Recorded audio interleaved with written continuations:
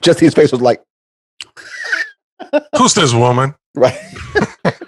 And why does she sound very white? Seriously, Zoom, do better. No, she does.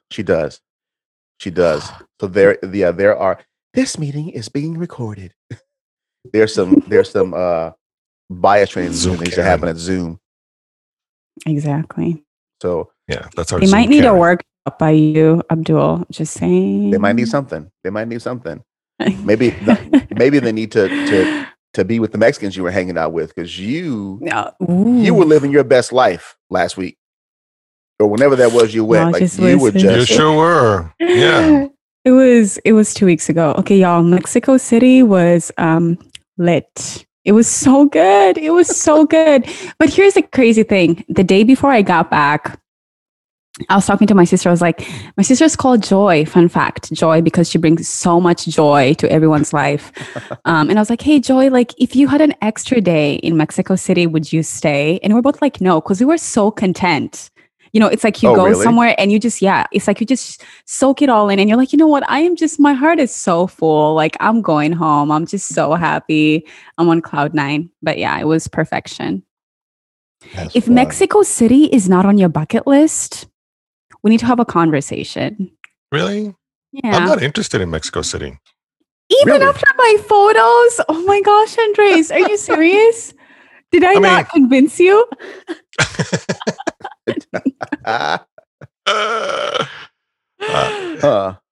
Like I've been to some cities in Mexico, and then we've been like on cruises and that kind of stuff. Like it's been a day in port at some of the Mexican ruins and stuff like that. Mm-hmm. But I've never been to Mexico City itself. Well, true, and neither have I. Yeah, that's very true. But for some reason, I don't know. It just doesn't stand out to you? It's a big city. It is. I don't know how crowded it is. Is it, Justine? I mean, how did it seem for you? Okay, so the one thing that I found very interesting about Mexico City, there's a lot of parallels between it and Nairobi in Kenya, meaning that it's always busy. Like literally, it could be like Tuesday, 11 a.m. and you just have people kind of just sitting around, having their breakfast, listening to music. I'm like, yeah. Do y'all have jobs? And no, seriously. And it's like, I mean, like, I'm sure they do, but I just think the culture is more lax than a lot of Western cultures. Oh, yeah. So do they do the siesta thing like they do in Spain? You know, they probably do. I don't know. But it was good. And then on Saturday, my sister and I were kind of just like walking around. And there was a bunch of people dancing. Like literally every corner in the city, there's just music being played, people dancing salsa. And I'm like, oh my gosh, I love it here. Wow. Yeah, see. Great. See, my thing is, if I'm going to see that, I'm going to see it back home. Yeah. I could see it now. I don't think y'all should go, Andres. I don't think you and your family should go to Puerto Rico to visit. Because you're not going to want to leave. You're like, okay, honey, that's it. I'm staying. We're staying. That's it. Sell the house, quit the job. We're staying. Yeah. Do you know my wife? Do you know my wife? I mean, she'll be the one like, let's not go back. Let's not go back. If one of us two is going to say that, it's going to be her. What are we doing going back? Just forget it. Let's not take the trip back. Let's just stay here. Yes. When was the last time you were back? Oh, wow. Probably 10 years ago. Oh. 2011, is that right? Maybe more. Wow. And did Katie go with you? I don't know. No. Okay. Wow. You know, they weren't dating or married or anything yet. Oh, my goodness. Now, in 2011, Andres was kind of checking for at that point. No, here's the thing. We did the math. We met May 7th. Of 2011? Yeah. No. Was it? Yes. Interesting. Oh, because y'all met at one of my gigs. Yeah, we went to that thing where the coffee shop thing. Makai was doing thing at the coffee shop. Yeah. Oh, it was one of your gigs. Yeah, it is true. I forgot. Yeah, because it was Makai. No, it wasn't Makai. It was Words. Taylor. Yeah. It was it was so Words and Jolanda did something, and then I did something. Yes. And yes. Yes. You're absolutely right. And I remember the greeting because okay, so Justine, so here's what happened. Years before they started dating, my wife had the bright idea of, we should introduce Andres and Katie. And for years, like at least 3 years, I think, for years, whenever we'd have something in our house, because Katie was always at our house, so I mean, she was just hanging as part of the family, she's hanging out. And whenever she was there, Andres wasn't there. And we'd invite him, and then he'd be like, okay, I'll be there. And then he just, for whatever reason, didn't come or whatever. But so they didn't meet for years. And then the night they met, Andres goes up to her, like when Gene finally introduces them or something like that. And he shakes her head and he goes, so you're the infamous Katie. Wow. You remember that? Yes. First lines. I had she keeps talking about these New Balance that I had. Just my whole life was just awful. According to her, she's a stylist, so hairstylist. Oh my gosh. So look is important to her, and I didn't have the look. Man, you married App, Andres. Good job. I did marry App. No, that's for sure. Good job. No doubt about that. It's fun, is it Justine? Uh-oh. Is it what? Sorry. He laughed. He thought, wait a minute. I'm just getting ready for the next episode. Oh, that's right. Oh, yeah. We'll put a pin in that one. Is that Black Love? We'll put a pin in that one. All right. That is hilarious. Oh, okay. Oh man. Greetings and what's good, everybody? Welcome to the Christian Soldier Podcast, a social justice, faith-minded podcast featuring 3 friends from across the diaspora exploring life at the intersection of race, ethnicity, gender, culture, politics, and basically living while Black. I'm Abdullah Muhammad. I'm Andres Amador. And I'm Justina Kinney. And we are just 3 POC in the cornfield, living life, loving Jesus, and fighting the good fight in these rough and tumble podcast streets. So, soldiers, with everything going on in the country right now and its impact on all of us, we wanted to focus part of our series of Black love on the inner game. So, namely, Black trauma and Black mental health. And so, while these things are related, we believe that they are distinct enough to warrant 2 separate episodes. So for this episode, in honor of May being Mental Health Awareness Month, Andres and Justine and I are going to focus on Black trauma. So what it is, its impact, and some of the ways that it shows up for many of us. We're also going to talk about ways that we can do the work of recovering from trauma and practicing some healthy self-care. So, but before we start that discussion, I do want to give a bit of a preamble. First off, just by saying that we are not therapists or licensed clinicians. We just want to make that completely clear. And when we actually have our episode on Black mental health, we're going to have a fantastic guest who is a mental health clinician. So you will want to stick around for that episode when it drops. But so that said, though, I will add some things about my relationship to mental health.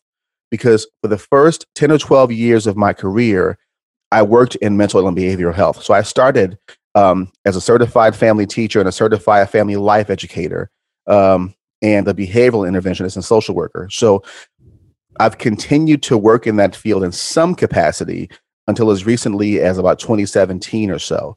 I'm a certified behavioral health technician and interventionist, which is, essentially kind of a paraprofessional certification.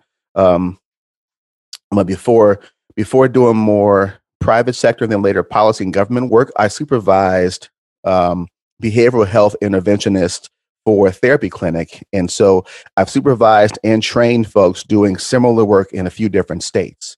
So I've built and I've trained courses on child, adolescent, and adult mental health for state of Iowa social workers and for Iowa State University.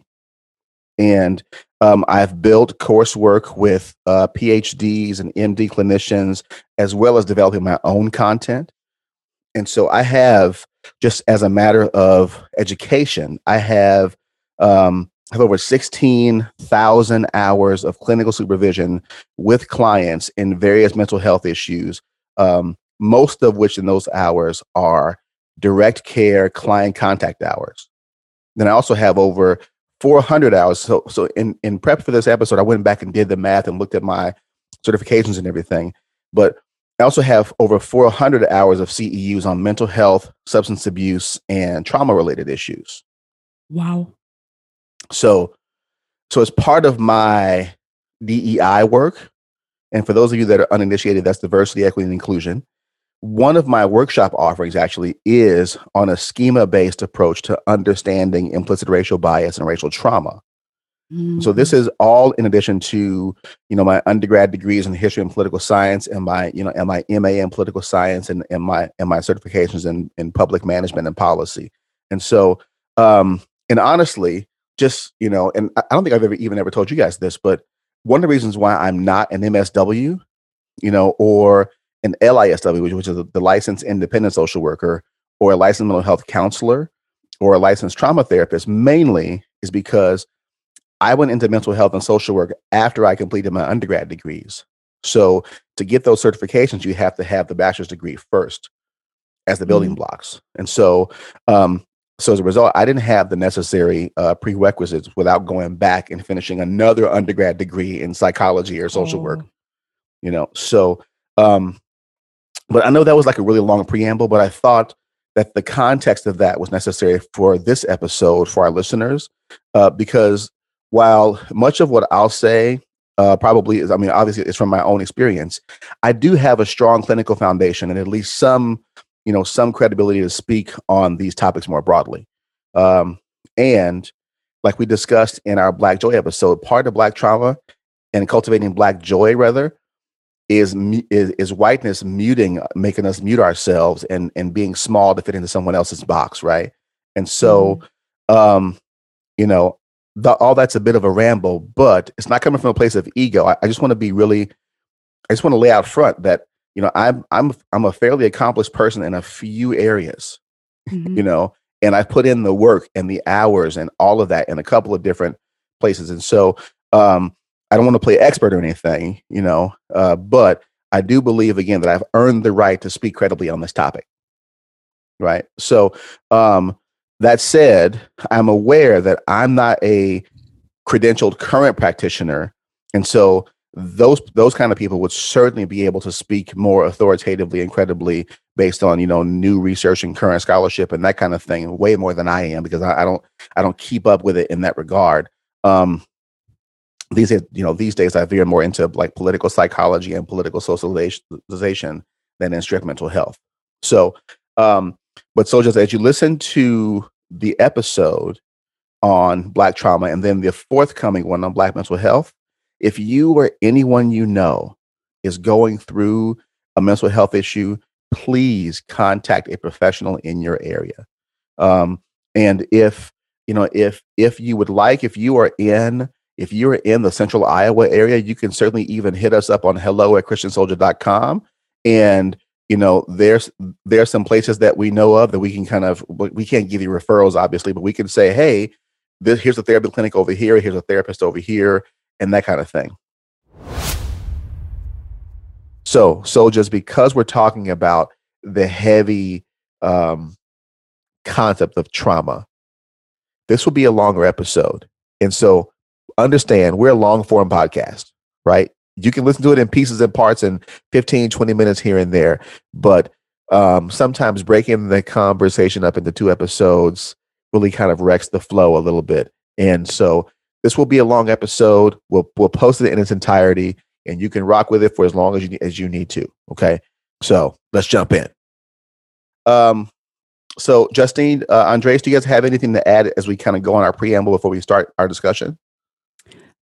Yeah. So I think the conversation specifically on Black trauma is very necessary because, first of all, it allows us to shed light on the reality that experiences with racism can and do cause trauma.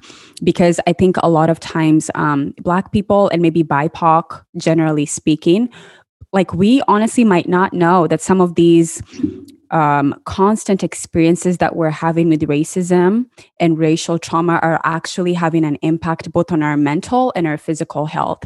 And just off the bat, I just want to share a few quick statistics. People from the BIPOC community are more likely to experience suicide. And that is just based on the most recent data that I found from 2017, 3.5 times higher than members of the white community, right? In 2017, suicide was the leading cause of death of African Americans between ages 15 and 24. So think about that. African American youth in 2017, the second leading cause of death was taking away their lives, right? And we cannot separate a lot of those mental health disorders from the reality of consistent racism, and racial trauma. Then in addition to the mental health impacts of racial trauma, we also have things like diabetes, hypertension, obesity, heart disease, all of which are associated to PTSD, right? Post-traumatic stress disorder. And I don't know, Abdul, but maybe in the mental health episode, we'll talk about post-traumatic stress syndrome. Absolutely, yes. Very, very good things. So yeah, I think so. Again, just to repeat my first point, it's necessary for us to shed light on the reality that racial trauma does cause mental health and physical health issues. And as BIPOC people and our white allies, it's necessary for us to know that that does exist. And how do we heal from that? How do we process those things and get to a place of Black joy? Then I think just secondly, on a larger systemic level, I believe this conversation is important because there needs to be an emphasis on the importance of cultural understanding, awareness, and competency on trauma when training and evaluating mental health practitioners, right? I think a lot of times, just personally speaking, when I am in the process of looking for a therapist, I'm like, I want to make sure that the person that I end up picking can actually help me and is culturally competent to the issues that affect me as a Black woman. Yes. But in our community, how many people are actually trained or competent in this space? I don't know. Yeah. There's probably not a lot of them. Yeah. I personally only know 5. Isn't that crazy? I only know and 5. They're probably all people of color. Is that right? Yeah. So exactly. Of the people that I know personally that are therapists in my area that are culturally competent. So all those 5 are all specifically African Americans. I know 1 Latina and I know one older white lady who she's bomb, but of the bucket of therapists, to say that there's only 5 or 6 or 7 people that might be culturally competent to be able to deal with certain mental health issues that you impact the world with is really kind of sad. It's sad, right? And then when we think about just statistics are showing that BIPOC people are more likely to suffer from mental health disorders. So like we have a higher demand for mental health practitioners, but like a lot of mental health practitioners are not trained to help us. So there's definitely a gap there. Then finally, and we're going to talk about this a little bit during the episode, but also just talking about the generational impacts of trauma and racism and how that's passed on from one generation to another. I think these are things that are so necessary for us to be talking about. Yeah. Andres, what are your thoughts? Yeah. Another aspect too to think about when we talk about cultural competency, imagine somebody Hispanic. So then that brings up Puerto Rican, you're Dominican, right. You're from South America, Central America. And how does treating someone in a mental health capacity be capable of understanding that dynamic as well? Let's not add, let's say you're here in the States legally, and what does that do to you? What kind of stress are you under every day? So it's quite the interesting dynamic when you're really dealing with BIPOC people, and more particularly in when you're Hispanic, Latinx, that's even an extra dynamic to add to it. As far as trauma, I saw a non-clinical definition as called a deep emotional wound. Resmaa Menakem, whom we bring up a lot, national speaker, licensed therapist, he defines trauma as anything that happens too much, too fast, or too soon. I thought that was interesting too. So the three of us, I mean, we've seen tons of images of people that look like the three of us getting killed without any consequences at the hands of people whose job is to protect and serve us. And we can, and here's the thing about that. We can easily transfer ourselves into those images, right? Right. We can see loved ones in those images. I mean, what parent of a Black boy doesn't worry when that boy goes out into the street at night? My 16-year-old, you guys know my 16-year-old. He's taller than me. He already has a deep voice. You know, I mean, college women ask for his number. Hey. Let's not talk too much about that. Yeah. But my thought is, you know, a cop pulls him over and how's he's going to be treated? You know? Yeah. I think about that all the time. So it's just the stuff that we have to think about that some of our brothers and sisters don't have to think about. Right. I mean, all that worry, and we'll talk about it a little bit more later on, but you know, that gets passed on. All that stress goes from one generation to another generation to the next generation.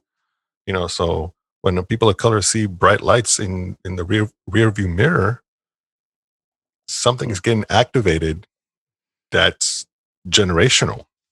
Right. Yes. And that cannot be communicated. You just know. You know, there's a reason that we have the talk and other folks don't have the talk, quote unquote. You know, so anyway, that's good. So I mentioned stress and trauma and being passed on to the next generation. And I also mentioned non-clinical versions of trauma. But before we get too far, let's define these terms properly. So Abdul, why don't you define for us stress and trauma? Sure. So according to the American Psychological Association, right? So stress, as they put it, is the pattern of specific and non-specific responses an organism can make to stimulus events that disturb its equilibrium and tax or exceed its ability to cope. So basically, it's really like what the Resmaa definition says. Stress is anything that can throw us off balance, right? But it also supposes that there is some sort of balance, right? So it's the specific and non-specific responses to these kind of these events. So there could be good stress and bad stress. So we call it like eustress and distress. So eustress is in like euphoric and kind of the good-phoria versus dysphoria. Bad for you, you know. So some people can actually use stress as a motivator, like, you know, if you have like a meeting deadline or, you know, kind of when you're kind of under the gun that way, some folks can turn it on, and that type of stress can help them get the task done.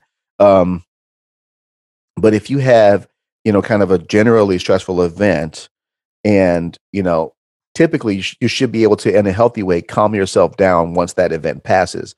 And so most people have already developed some sort of coping skills, whether they're healthy or not. Some folks have already developed some sort of coping skills to kind of calm themselves down when they hit that kind of stress response, or in a generalized stressor, right? But trauma is different. So trauma, where stress can be eustressful or distressful, trauma is always hurtful. Trauma is always harmful. Right. So in that way, trauma is adverse rather than just being aversive. So, you know, an aversive stimulus is something that just is kind of maybe unpleasant. Right. So, but trauma is more associated with a significantly extreme or harmful life event. So when we talk about trauma, we think automatically of like PTSD. So the traumatic stress event being something like child abuse, natural disaster, sexual assault, or the PTSD associated with military service or domestic abuse, even a messy divorce, a death of a loved one that can keep you grieving well beyond what would be considered. I mean, like there's no such thing as an appropriate or average grieving time. That's individual to the person. But if someone is grieving significantly the loss of a loved one after years, well, that person's death is most likely a traumatic event. Yeah. Right. And so when trauma is present, and a stress or something can trigger it, but when we're triggered in our bodies and our emotions or whatever, so in trauma, our brains go somewhere else. Right. And so in trauma, we're basically reliving the traumatic event, and our bodies can react as if we were reliving it over and over again. That's trauma. So for me, if I am entering in, just to give you a practical example, if I'm entering in a predominantly white church space, for me, that has amounted to trauma, believe it or not. Like I am reliving something unpleasant and negative when I enter those spaces. So I don't go into them. Because my being in those spaces and being and exiting those spaces were really significantly traumatizing event for lots of reasons that we've talked about some of those on the podcast and whatnot. So over the long term, trauma can have a very harmful effect on us mentally and physically in so many ways. So that's the basic distinction between stress and trauma. So, well, yeah, before I go on, how do you guys interact with that? And I'll say this before, like I learned so much from this podcast. I never would have differentiated stress from trauma in the way that you just did, Abdul. As I am kind of reflecting on 2020, I think a lot of gaslighting happened towards me.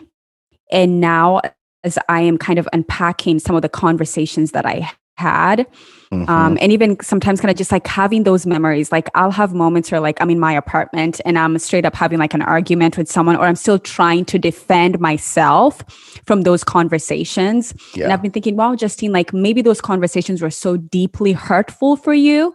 And you might have thought, oh, like we talked through it, like we had the conversation, we moved on. But looking back, I think just a lot of gaslighting happened last year and also this year, and micro invalidations. And we're going to be talking about that later on, where some of my quote unquote friends who happen to be white would literally just minimize the reality of what was happening in our country when it comes to the racial tensions that were going on. And then even in the manner in which they apologized, it was just like this really, oh, you know what? I'm sorry. Like, let's just reconcile and move on. And I'm like, no, you do not understand the depth and the gravity of what that conversation did to me. Yeah. And later on, like, we're going to talk about healing. And I just, I wonder how I can now move on and start healing, because like I cannot just sit here, and be bitter about what happened. But yeah, I think just a lot of gaslighting and micro invalidations. That's really good. My experience goes back to 2016, because when we were preparing for the show, and just thinking of a traumatic experience, there's quite a few, but the first one that came to mind was just the day after the election, the Wednesday morning after the election, 2016. And I was getting ready to go to work. I was disoriented. I didn't know what to make of that election the night before. Yeah. I stayed up late. Well, I usually stay up late for election night anyway. Yeah, we do. Texting all night. Did you see that? What do you think about it? Right. Um, I remember that I cried that morning as I was getting ready in the bathroom, and that surprised me. Then I went to work, and it was November, Central Iowa, but it was nice enough that I could walk to work. Mm. But I was hyper vigilant. I was looking Yes. around me. I was checking my surroundings. I was doing 360-degree, just looking everywhere. Head on a swivel. Yeah, yeah. So what was I looking for? I was thinking that someone was going to drive by and say something, let alone do something. Mm-hmm. And by do something, just throw something at me or just get all courageous now because the world changed all of a sudden. I mean, really, I was ready to fight. I was like, yeah, say something. Wow. And I don't think I'll ever forget that. I mean, I remember going then into the office and somebody asking me if I was okay because their neighbor's car, and it was a homosexual couple, and their car was like something was written on it. I forget what was written on it. It was vandalized. It was vandalized. Yeah. That's the right word. It was vandalized. So it was, and I still think about that. Yeah, I could still see myself just looking around. There's one avenue that has a train overpass, and I walked by, and I don't know why, but this high traffic area, and I just kept looking, just seeing if something was going to happen. So, yeah, that's my experience there. I mean, there's other stuff, but yeah, I think for a while that will be number one for me. Really. Yeah. I mean, there's plenty of other stuff that maybe even more so, but for some reason, just the disorientation and the surprise. So. How about you, Abdul? So, have you guys heard of the ACE study or the ACE questionnaire? ACE stands for Adverse Childhood Experiences. I have not. So it's one of the measures of trauma. So, for example, the CDC uses it. So it's a study that was done by Kaiser Permanente, like the large medical system.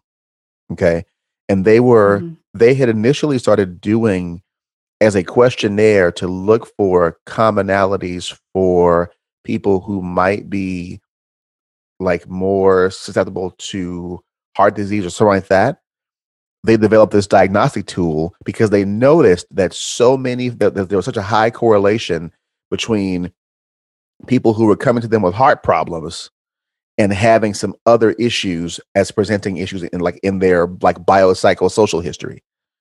And so they developed this tool. And so basically, the ACE tool, the Adverse Childhood Experiences tool, is a tool that screens for, they call it potentially traumatic events, right, that occur in childhood, 0 to 17.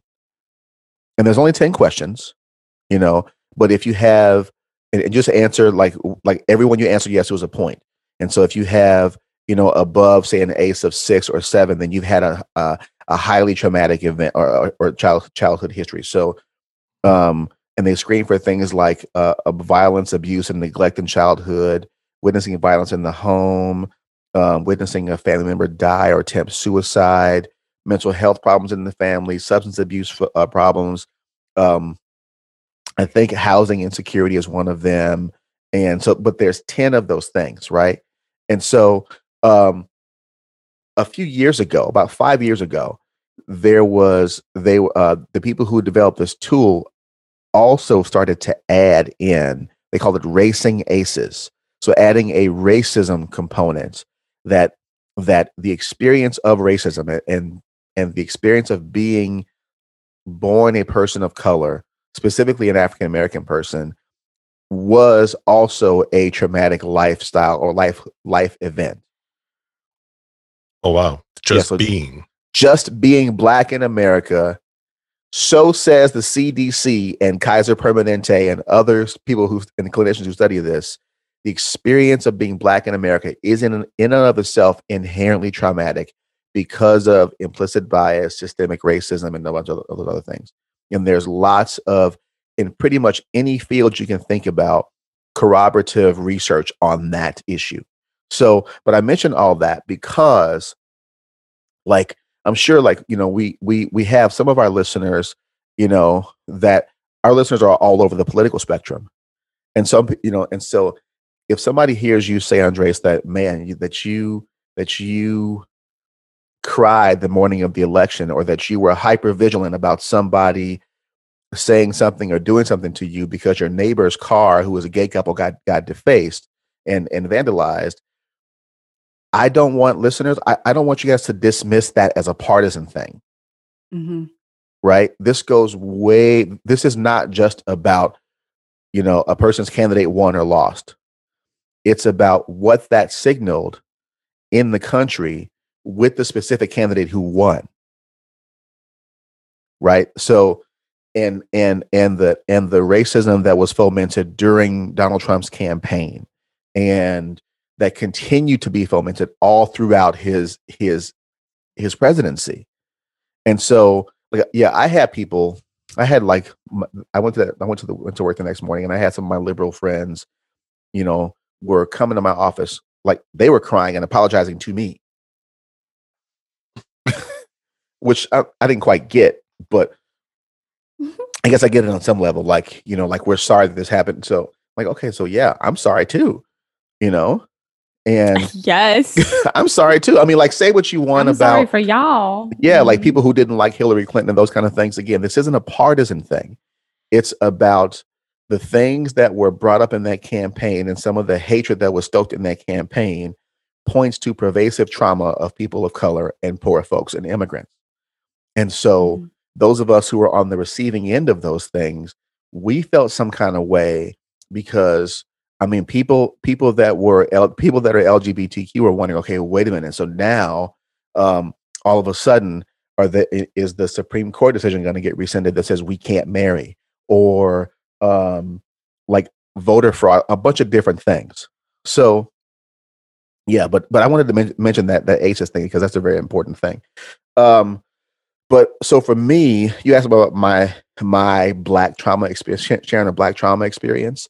Really, I would say the most salient Black trauma experience that I would talk about for me is really the impetus for this whole podcast. And that is the experience that I had being in ministry and being in pastoral leadership and coming to faith through the white evangelical church.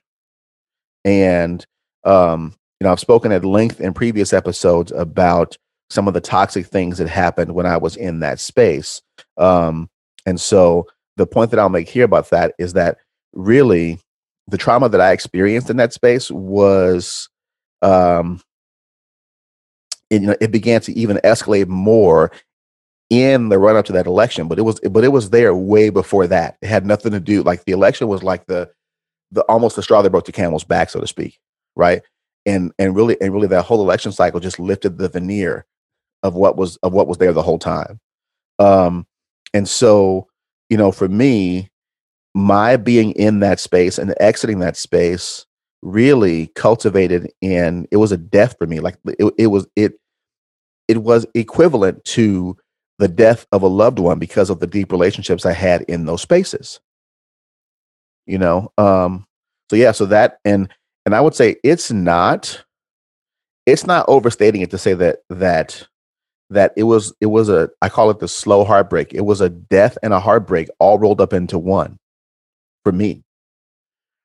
Like, it was, yeah. So that it was deeply traumatic because we lost relationships. We lost, we have not been back as church members or in professional ministry or in lay ministry or whatever in any capacity, really since 2016 because of those deep traumas and that kind of thing. And in my community, you know, it's not that I want to like just bounce out and not go anywhere, because I would love to be plugged back into a fellowship. However, what I have noticed in my community is that if you are in leadership in a church and your job and your role is the soul care and shepherding and discipleship of the people in your flock, and some of the folks in your flock are hurting specifically over racism and bias and having bad health outcomes and crazy stuff like that, if those folks can't walk that with you, they're not qualified to lead you. And so I have decided for myself, I will not submit myself to that kind of leadership because I believe it's ungodly. Mm-hmm. So, you know, and I mean, I certainly don't. I have plenty of friends who have chosen to be like, yep, God hasn't called me out of that. Good for you. You know, and the only reason why, and I go on with my friends about, I don't want y'all in that space. You know, I don't want them in that space because I know how that story ends. The second you start being too black and too free, these Negroes got to go. That's what it always amounts to. Yeah. And I see that with pretty much every single one of my people of color that I know in those spaces. They're all experiencing some kind of stuff around that because of the idolatry of whiteness in those spaces. Andres, has this look like? Oh no, I was just I'm waiting on the transition. Yeah. So to next topic. Yes. I do have a transition for the next topic, but can I spill a little tea here for a second? Please do. Okay. So this one, like, here's another Black trauma experience for me. Like, working for me has been crazy. Like, it's just been so I'll give a specific example. So I was a contract trainer under this, like a joint venture between Iowa State University and State of Iowa, right? And so, you know, there of the 3 contracted trainers and a couple of support folks, including like the person who ran the project was a PhD academic, and we were contracted to train social workers specifically in diversity and inclusion and mental health and a couple of other types of things, right? And so the person who was my boss at the time had never done social work, had never supervised or trained social workers. She had a PhD and that was it. And the PhD wasn't in the discipline for which she was running the program for. So here I am in this entire training team with people from the university and from state government.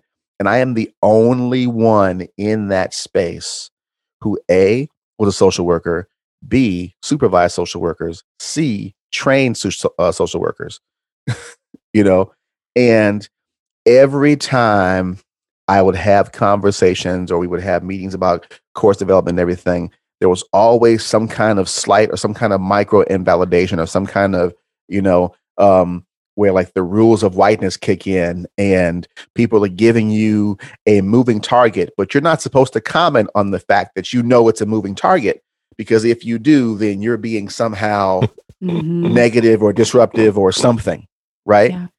And so, and I remember making the comment once after one of those training meetings where it was very clear that, well, we're not going to tell you what we want, but we'll know what we don't want when we see what we don't want. Goodness.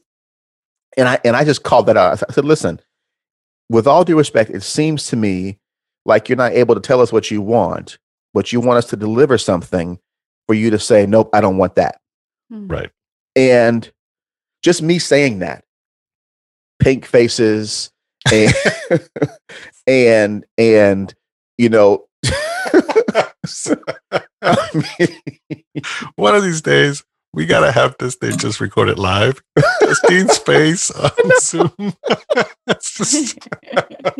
Okay, y'all, I am literally making faces because what Abdul is sharing is so standard. White people, you are not used to being held accountable. And the moment someone calls you out, it's literally like the world is ending. Yes. Anyway, you can keep going. Yes. No, I mean that.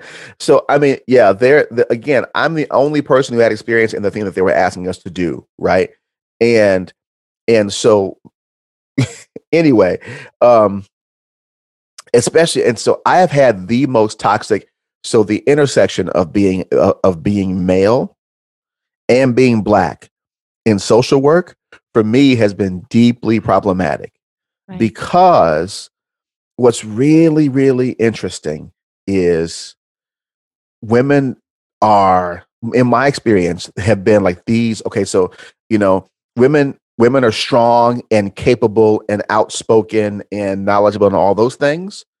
But if I do that, it's intimidating, it's toxically masculine, and some of those kinds of things. And so the same people who talk about double standards continue to perpetuate double standards. And so, and I've counted them. I've had like 12 female supervisors in my career. Of the 12, I had 2 that weren't like that. The rest of them were just hot messes and just, if y'all know me, I'm direct. I'm never mean, but I'm direct. I just say it. And if I say it, whatever it is, again, pink faces, huffing and puffing, passive aggression, thou shalt not, like it's the 11th commandment, thou shalt not distress the white woman. There's a face again. So I cannot. Yeah. So I mean, that's again a trauma experience, but then also that goes right into some microaggression stuff.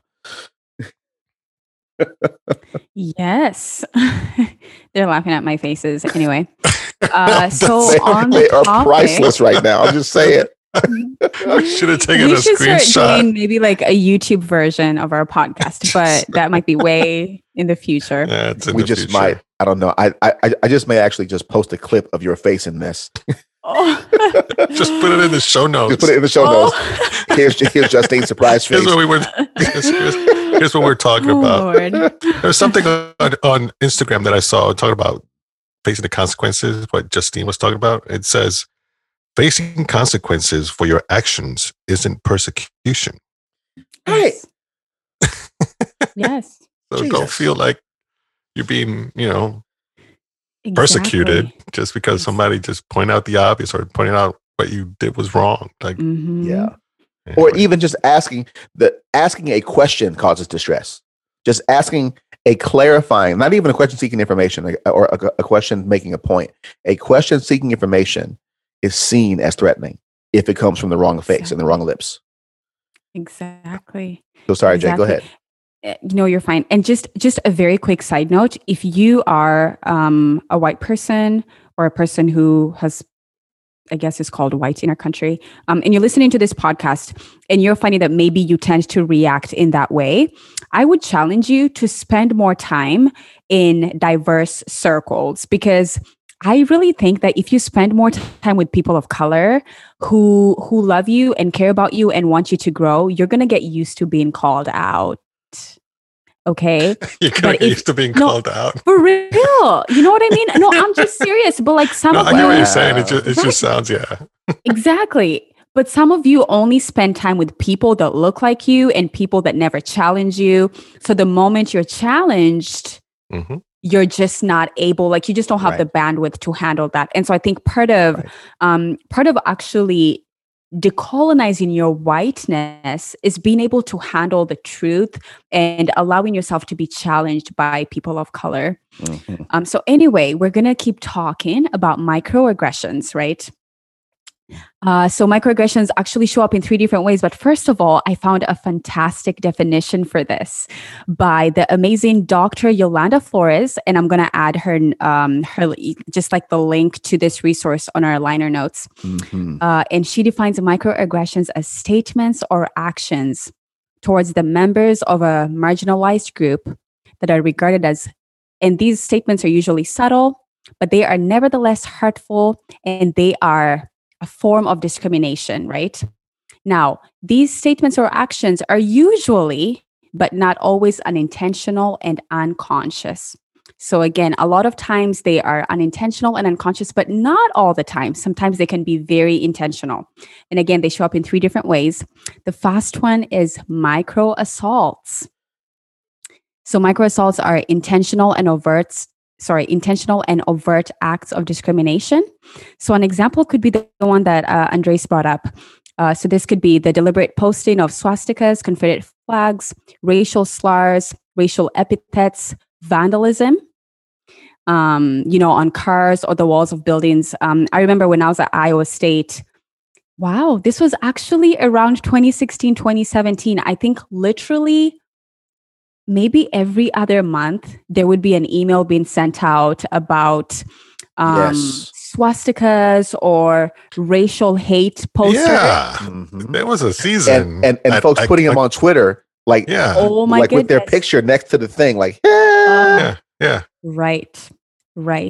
And that was commonplace at Iowa State University. I hope things have changed over the past years.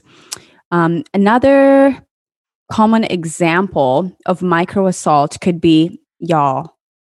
So, oh my goodness, this one hurts my heart. But I know in a few restaurants, especially maybe like in Texas, Florida, California, kind of like the bigger states, there are servers at restaurants who will turn down Black and Indian tables because Black and Indian people, quote unquote, do not tip. And so when they get assigned a table and they see that table has a Black family or has Black people on it or Indian people, they're like, nope, I'm not going to take that one. Someone else can take it. Come on. That is. Now, you mean like East Indians or Native American folks? Native. Yeah.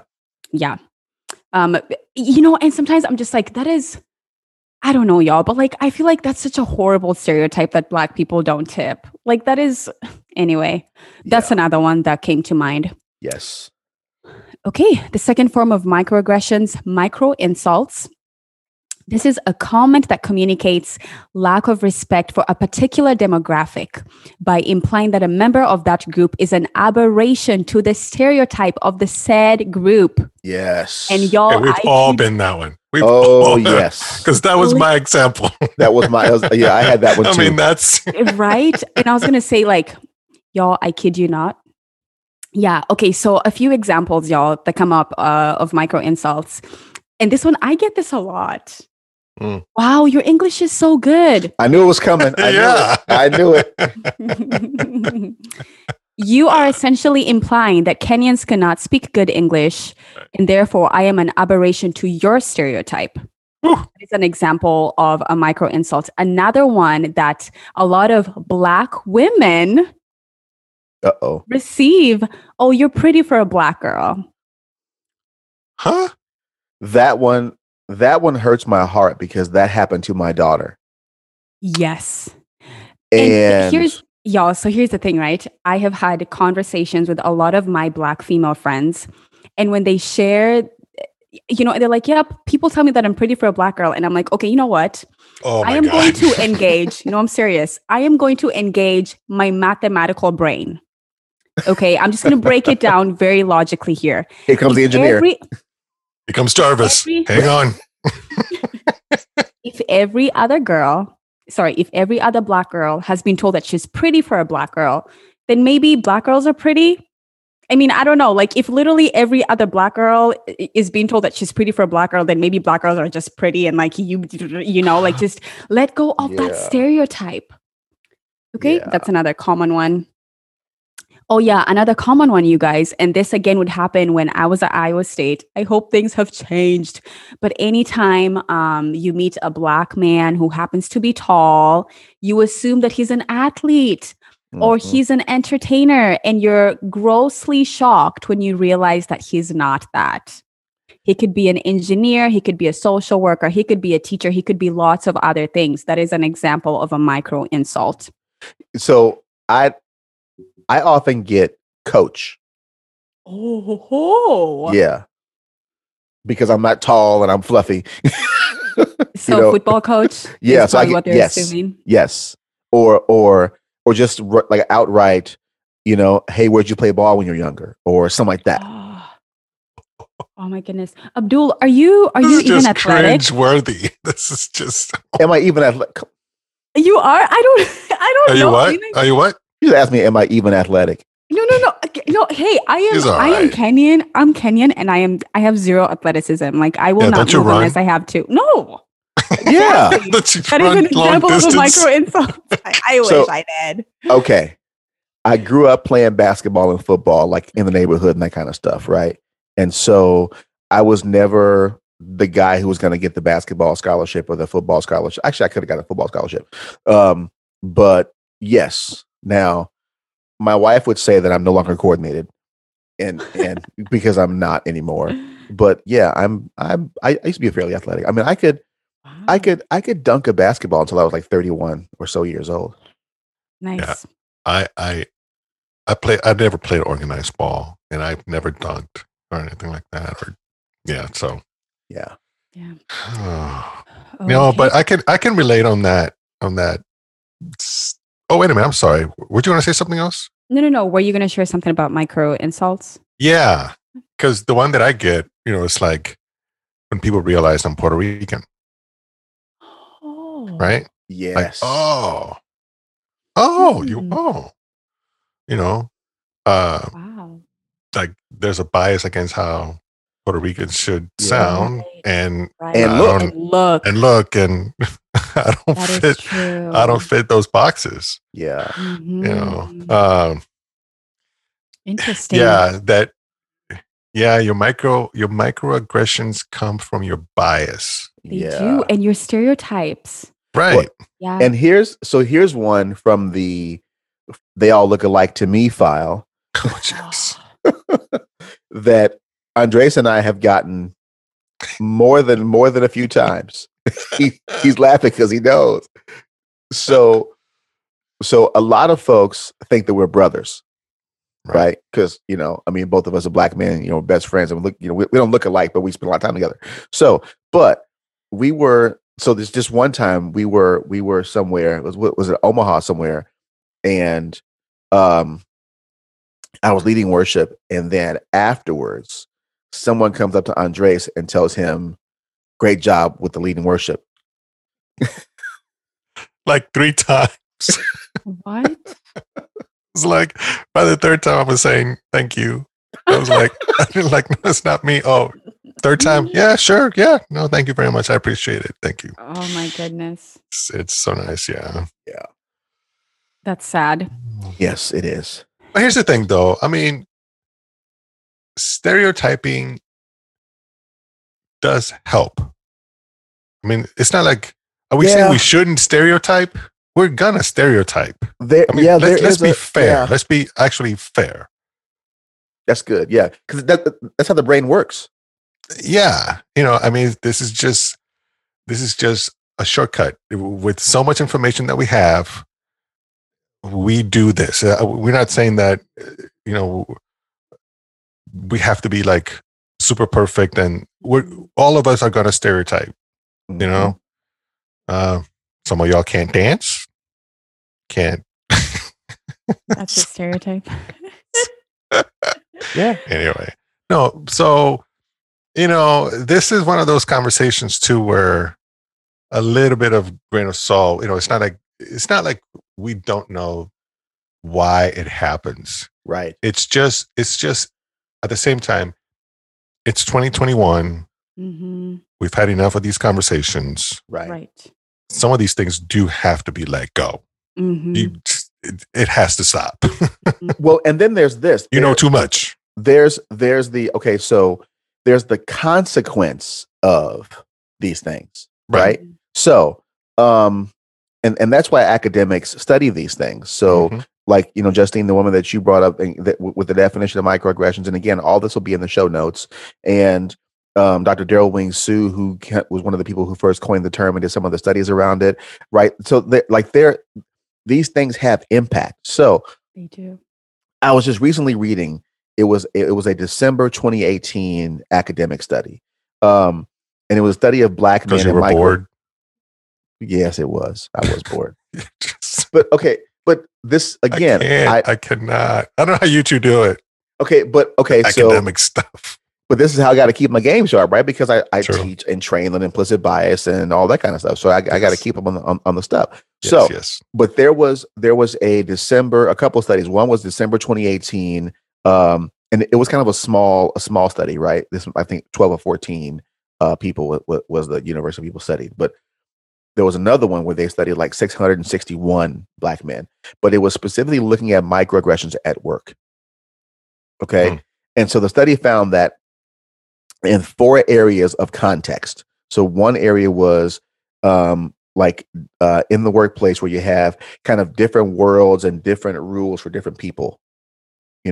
Another area was like cognitive perceptions of the workplace, the psychological costs of the things in the workplace, and different coping mechanisms used at work. So the study found that that the Black men who were participants in this study, they found that I'm going to read the excerpt here.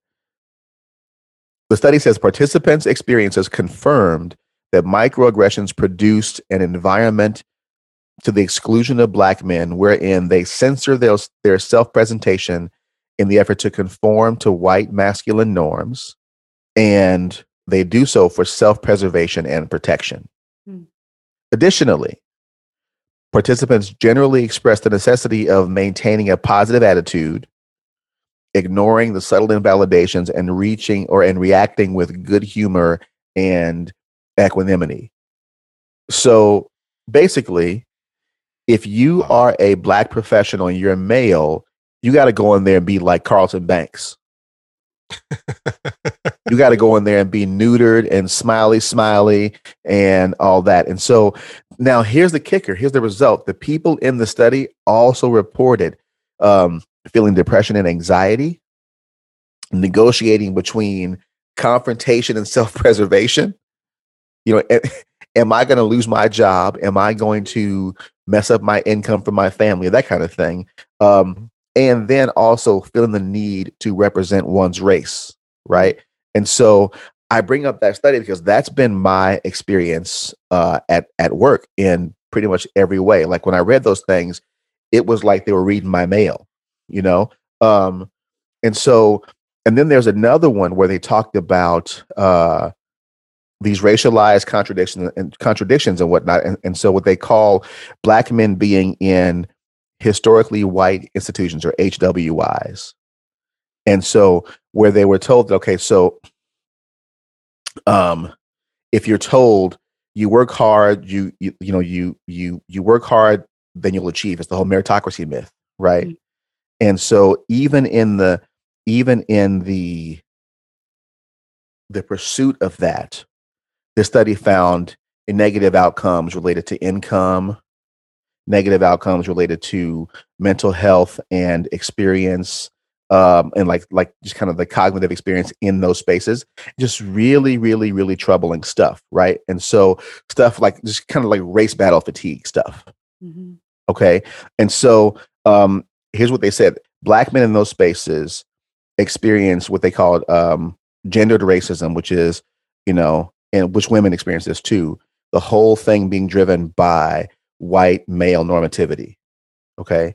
And so they looked at microaggressions and what they called blocked opportunities and mundane extreme environmental stress that results in all the stuff that you mentioned, Justine: hypertension, high blood pressure, obesity, shortened lifespans. These men, they found that the more education you had and the higher up you go, the more of these things you experience. And oh, by the way, when you're experiencing them to the tune of Black men make roughly $77.10 or 77 cents on the dollar that white men make for similarly educated people. Yeah. So you're not even making the same money for the stress. Bingo. You're getting the stress, your health is deteriorating, and you're making less. Yes. Let's not talk about Black women. Right. While pursuing the thing that they told you to pursue. Right. Which is you work hard, you get this, you get that. Right. Right. So the thing So following the script is quite literally killing us because on the bookends, the lowest life expectation is Black men. The highest is Asian women. Oh gosh. Interesting. Yeah. Yes. So anyway, I'll put this study. Also, I'll put this study in the show notes, and you may not be able to get it if you're not attached to a university or can a place where you can actually get the full article, but you can at least read the abstract. Wow. Oh my goodness. Thanks for sharing that, Abdul. And as you were talking, I'm just thinking back to my grad experience, and in my department, and I was in a pretty big department because I got my graduate degree in mechanical engineering, and we did not have a single Black male. We did not have a single Black male. We had lots of Asian students, lots of international students, quite a few white students, lots of white males, a few Black females, no Black males. Wow. And part of that, is it because Black men are not smart and they don't want to get degrees in mechanical engineering? No. It is because of all these recurring experiences in our education system that can be very discouraging. Yes. And so for listeners, if you've never heard of it, there actually is a thing called NSBE. It's the National Society of Black Engineers. So yes, Black folks can be engineers too. Preach. Okay, the final form of microaggression is microinvalidations. And this is just very easy to understand. It is a comment that dismisses the experiences of members of a historically disadvantaged group. Okay, the first example that comes to mind, y'all, is, when athletes who are, Black athletes who are very highly paid, they are celebrities, they're very highly celebrated and highlighted in society. When they dare to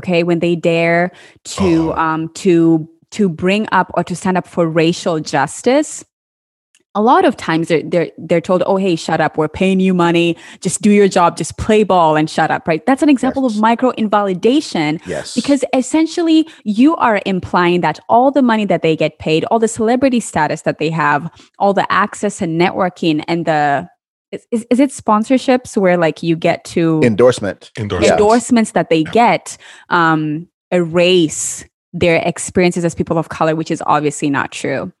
So shut up and dribble. Right. Exactly. Right. That's an example. Like LeBron was told. Right. Exactly. Colin Kaepernick. Yep. So lots of micro-invalidations. And y'all listen, like just the three of us, like we could write a book on microaggressions that we've experienced. So these are very real things. Again, I do want to give credit where credit is due. I got these resources from Dr. Yolanda Flores, and I will link her notes in the show notes below. Yes, very good. Oh my gosh, y'all. It's time for our liner notes. I was listening to one of our soldiers whom I so deeply treasure. He might be listening to this, but he enjoys our liner notes, and that just makes me so happy. Oh, dig it. Dig it. All right. Yeah. All right. Okay, y'all. So this is where we take a break from a very heavy conversation. Talking about Black trauma is not easy. So I know that I've been looking forward to this segment, and this is where we share just something that's given us life. It could be a book, a song, things that are happening in our lives. Growing pains can also be a form of joy and life-giving. So Andres, what do you have to share today?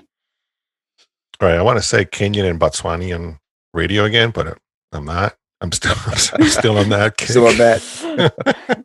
It's a vibe. Anyway, but then there's also Virgin Islands. I've been listening to that too. Yeah. Okay. Yes. St. Thomas and John. Anyway, no. My liner note is old Kanye West music. Okay. I was listening through Spotify, and I don't know how No. Well, it's how my brain works. I'm listening to one thing, and then all of a sudden, I think of a song. So I thought of "Touch the Sky," Kanye's song, and that's a good one. And the Curtis Mayfield's "Move On Up" sample. And then I was down the rabbit hole, and then it's all falls down. And then I ended up with the realest and best worship song. One of the best. It's Jesus Walks. Mm. God show me the way because the devil tried to break me down. Right. Like, here. So I even looked up some of the lyrics because, like, look, to the hustlers, killers, murderers, drug dealers, even the strippers, Jesus walks with them. To the victims of welfare, for we living in hell here. Hell yeah. Jesus walks with them. Now hear ye, want to see thee more clearly. I know he hear me when my feet get weary, because we're the almost nearly extinct. We rappers is role models. We rap, we don't think. I ain't here to argue about his facial features or here to convert atheists into believers. I'm just trying to say the way school needed Jesus, the way school need teachers, these are tough lyrics.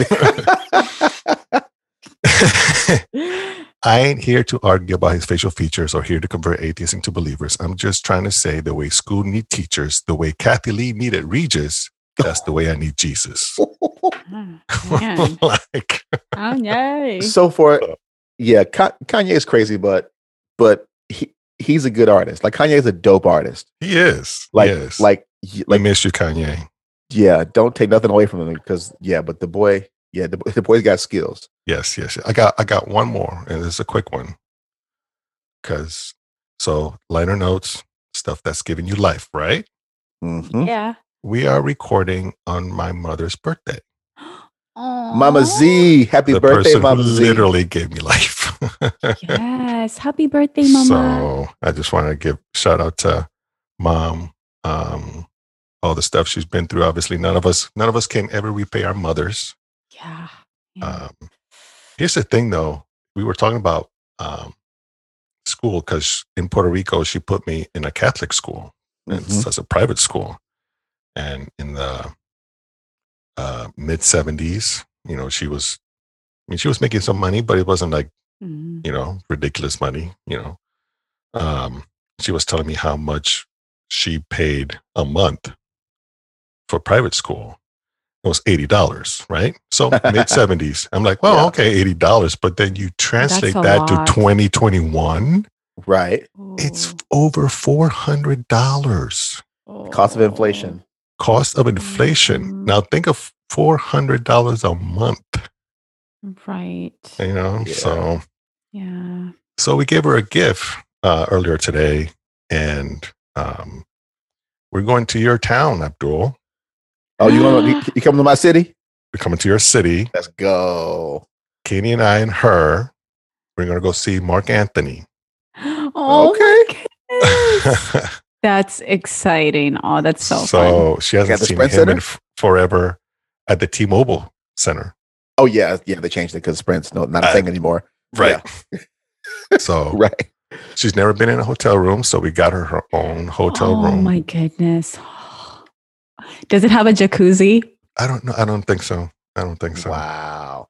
That's awesome. That's happy birthday, so Mama Z. Yes. So it's 75. Wow. Yeah. Wow. Oh, that's great. That's great. How about you, Justine? What you got for lighter notes? Oh my gosh. Okay, so I'm gonna share two. One, I was in Mexico City. Y'all, Mexico City was everything. Literally everything. Like I cannot remember the last time I felt just so happy, so free, I was on cloud 9. I loved it. If you are interested in visiting Mexico, I would challenge you to not go to like the popular destinations like Cancun and Cabo. Check out Mexico City. I think you'd really love it. I think the second thing for me is I am just in a season of really, really embracing growth and not being afraid to grow and challenge myself and have boundaries and even saying no to things that I have done for years, and just being open to whatever the next season of my life entails. I turned 29 in like 2 months. Y'all probably feel old when I say this. Wait, you're in your 20s? How did I not wait? Yeah. No, we're done. Wait, what? I thought you knew that already. I am in my 20s. My late 20s. I thought you were in your early 30s. Like, For real? Yeah. I mean, I'm trying to make you older, but I thought, it is, it's so interesting because a lot of people say that. So that doesn't. I think it's just the maturity. Yeah. Thank you. Yes. Yes. So as I am looking forward to my 30s, because I'm going to be 30 next year, I'm just like, wow, I wonder what the next, like how can I start building for the next decade and kind of just thinking about that. So that's been good. Duel. So I am going to be 49 in 5 days. Not that bad. It's not that bad. Wow. It's not that bad. So yeah, I'm 20 years older. You're 20 years. Oh my God. We're 20 years older. Oh my God. Oh my. What? Okay. Like if this helps y'all feel better, you guys look way younger than 50. I mean, 49 is basically 50. Well, you know why, right? Because black don't crack. Yeah, I surprise people when I say my age. Yeah. Oh my gosh. Yeah. So, well, other than my son giving me life, there's something coming to give me a hug as we're recording here. But honestly, what's been giving me life lately, and I'll talk about this a little bit when we get into self-care, but I've just been I've been down some music rabbit hole too. And I'm a hip hop. Like I love like neo soul and hip hop and like boom bap hip hop. I don't fool with the dirty South stuff other than Outkast because it's Outkast, Right.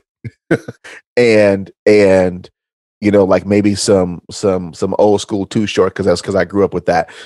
But hey, but that new J. Cole though, I haven't heard it yet. I keep hearing it. Oh yes, yes. So I've been on Nas and Black Thought. Oh, gee. Because a couple of slouches. Yeah, just slouches. And I feel bad for the brother because the Nasir album that came out a couple of years ago, that it only sold 49,000 copies. But nobody why, right? bought it. You know why, right? Because of Kanye. Yeah, I mean Kanye produced the record and then dissed it. Oh no! I think Jay-Z came out at the same time. Oh yeah, for the 444. Yeah, it just eclipsed. See, yeah, I've been on that one too, by the way. Mm-hmm. But specifically, there is a song on the Nasir album, "Cop Shot the Kid." Oh, yeah, that has and Kanye can flip a sample like nobody else. Yes, he can. So he flipped Slick Rick, Children's Story.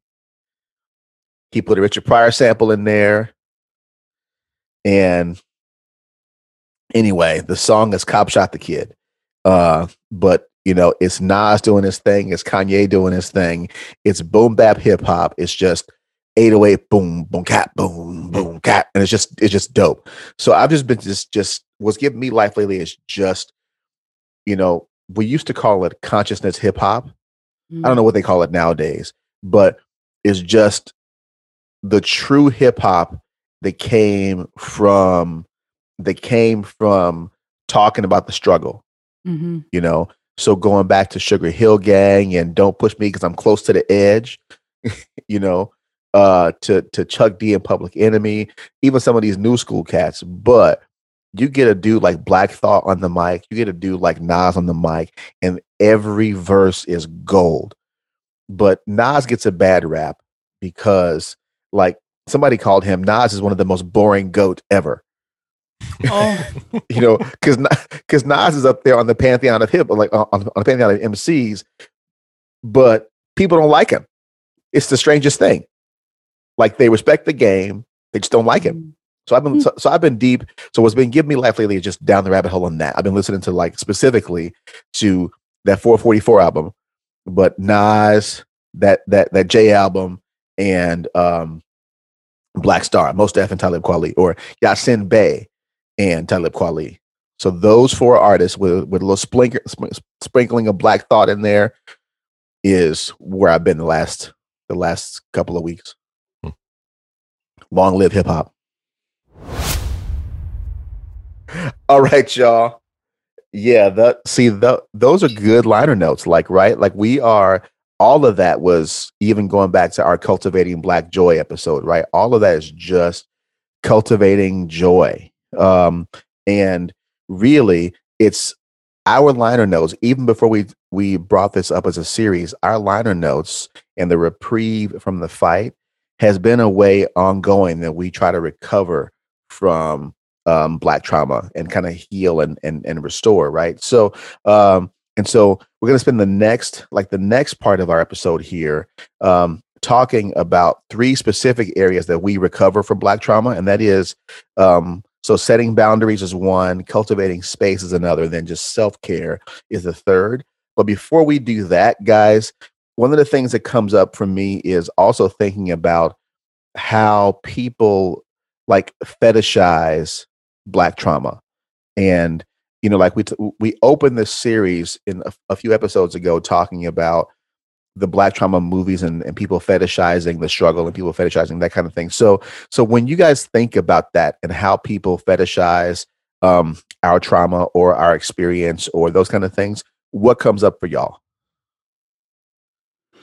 Yes, you know, and actually, as I was thinking about this in preparation for this episode, I was just thinking through which Black movies earned the most awards, right? So this year I watched the Oscars, and y'all, I kid you not, Judas and the Black Messiah picked up, cleaned up everything, right? And now I watched Judas and the Black Messiah. We actually watched it together, the 3 of us did. Yes.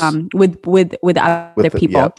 It was it was a great movie, right? It was a great movie. But why is it that our society has a hard time celebrating other aspects of Blackness, right? So, okay, y'all, just think back through the past 10 years, which Black movies have been highly acclaimed? Judas and the Black Messiah, 12 Years a Slave. Don't even get me started on that one.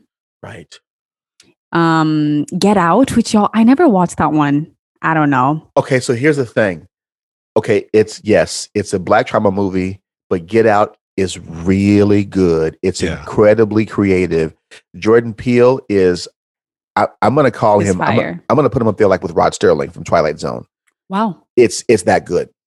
Mm-hmm. Yeah, and Dave Chappelle needs to stop saying that he copied his stuff. Maybe he did, but no. The stuff that he's put out since their show shows that there was a lot of creativity. Yeah, Jordan had something else already there. Yeah. Yep. He just needed the vehicle. Yep. Mm-hmm. Yes. So anyway, what do all these movies have in common? Trauma, right? Yep. Black trauma sells, and Black trauma has also been so normalized that when we see a different story, we have a hard time enjoying it. Like, y'all, if I'm being honest, anytime we have movies that talk about like Black love, I'm like, I just could never watch that. I'm serious. But on the flip side, if it was like a white rom-com, maybe I could watch it, you know? And again, like, I think just part of that is me internalizing what Black entertainment should look like. So yeah, I think movies are just the biggest thing that come to mind. Another thing is, I know, and this would happen a lot last year and just over the past 5 years, where images of dying or dead Black bodies have also become so normalized in our news. I mean, like, literally, if you just watch the news on any night, there's probably going to be a video of a Black person being killed. Yeah. You know, like that is just so normalized. Like, why is that the case? Videos all over the place on YouTube of Black men being violated. So yeah, although that's a more maybe subtle and covert example, I definitely think it's one of the ways in which we have fetishized and normalized Black trauma. I think what you're talking about, Justine, is like, it's the closest thing maybe that dominant culture will do to admitting guilt. Wow. So just go with me on this for a second. That's you know what I mean? Yeah. Wow. So rather than lament, they will expose themselves to these images, you know, The Help and all these other types of movies, and just like self-flagellate, like 2 hours. Mm-hmm. Yikes. 2 hours of shame. Purple. Yeah. Okay, but hold up. Oh, flag on the play there. Don't be dissing My Color Purple. No, nobody doesn't. Okay, Yeah. here's the You know, thing. I mean, like, here's I the thing. love the movie, but oh my god, as a I've never black seen it. woman, oh, I've never seen it. that movie. Anyway, Yeah. Yeah. Should have gotten an Oscar. oh, Oprah and Whoopi Whoopi. and Spielberg all and Quincy Slayed it. Jones all From got what I robbed. hear, because like I said, I haven't seen it. So I think you should. yeah, Yeah. I've meant to. No. I just yeah. Yeah, no, yeah. And the book was better. Like the book. Well, yeah. Yeah. The book was better, but the movie, Mm, it's a classic. The movie is the culture. It's a it classic. is. Mm. And It that is. scene where they kick in, they sing God trying to tell you something. Mm, My eyeballs sweat on that scene Oh, every yeah. time. Every Mm. time. It's a Yeah. powerful scene. I weep when I'm watching that movie, y'all. Yes. Wow. So. Come on now. Wow. Me and you, us never apart. Maki da Oh da. my Come on God. now. Can't. You're gonna make me cry. It's my color purple, man. Come on now. Man, y'all, that movie. Black women, I love you. Seriously. One of my five, Anyway. one of my top 5 favorite films of all time, right there. Color purple. Oh, right there. really? Yes, sir. The movie's good. Yes, sir. Wow. I gotta check it out. Well, I see. Okay. I don't know if I will. I don't know if I can. Anyway, no. But what I'm saying is, for some folks, or let's just talk about folks in dominant culture, you get to sit there for 2 hours, sit in your shame, maybe, and then you're done. You know. And then for us, I think like sometimes we just go there to validate our experience. Yeah, that's Like- yeah. I think you're right. Like we're not crazy. This does happen. You know? Yep. I mean, I think for 90% of these movies, we go because we got invited to go see them. True. You know what I Oh mean? my gosh. And okay, hold up. I'm going to take a survey real quick. And is it usually that you are invited by a white person? Because Right. I remember when I watched When They See Us, a white family invited me over and I could not get past the first episode. Ditto. I Yeah, was like, Abdul nah, couldn't. I'm not. You know I'm what, not Abdul? watching this. I never watched the rest of the series. You didn't? I haven't. I Yeah. haven't been able to.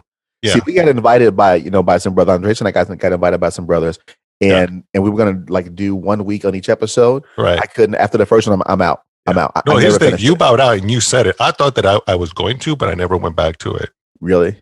But but that's the thing. I was thinking about this. Like, would the three of us go watch The Help or by our own inspiration?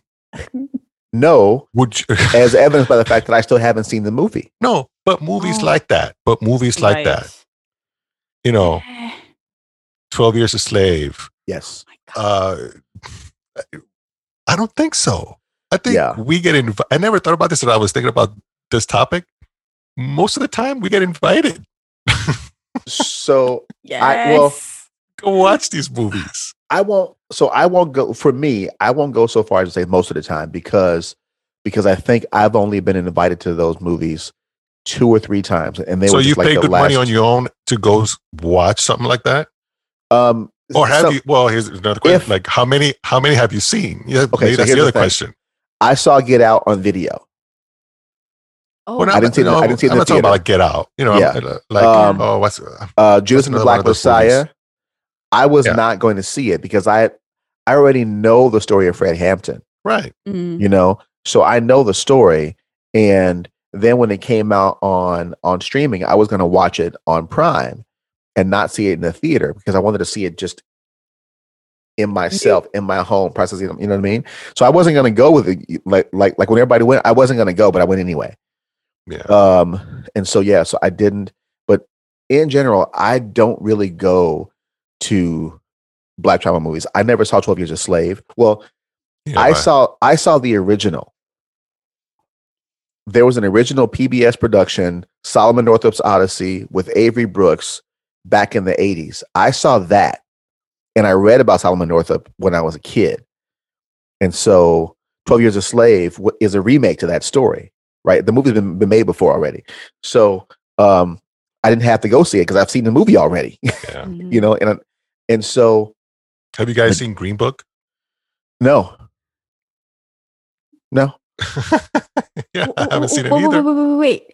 Who is the main? Who's the leading Green Book? Know. I don't think I've watched it. No. What Green Book? Oh, it's Mahershala Ali and Viggo Mortensen. There it is. Yep. No, I've not watched Good it. memory. Yep. Yeah. I mean, yeah. I don't go. So and that's not to say. I mean, I don't know. I mean, we'll go if you get invited, of course. Yeah.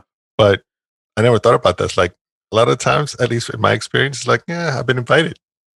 So Justine, to your point though, I kind of have the same thing about like some of like Black love movies. Now, I know we're gonna talk about this in a little bit, so I'll hold off on the full conversation on that. But I'll say this: there are some Black love movies that I love because they're well done and they're well written, but so many of them are just corny.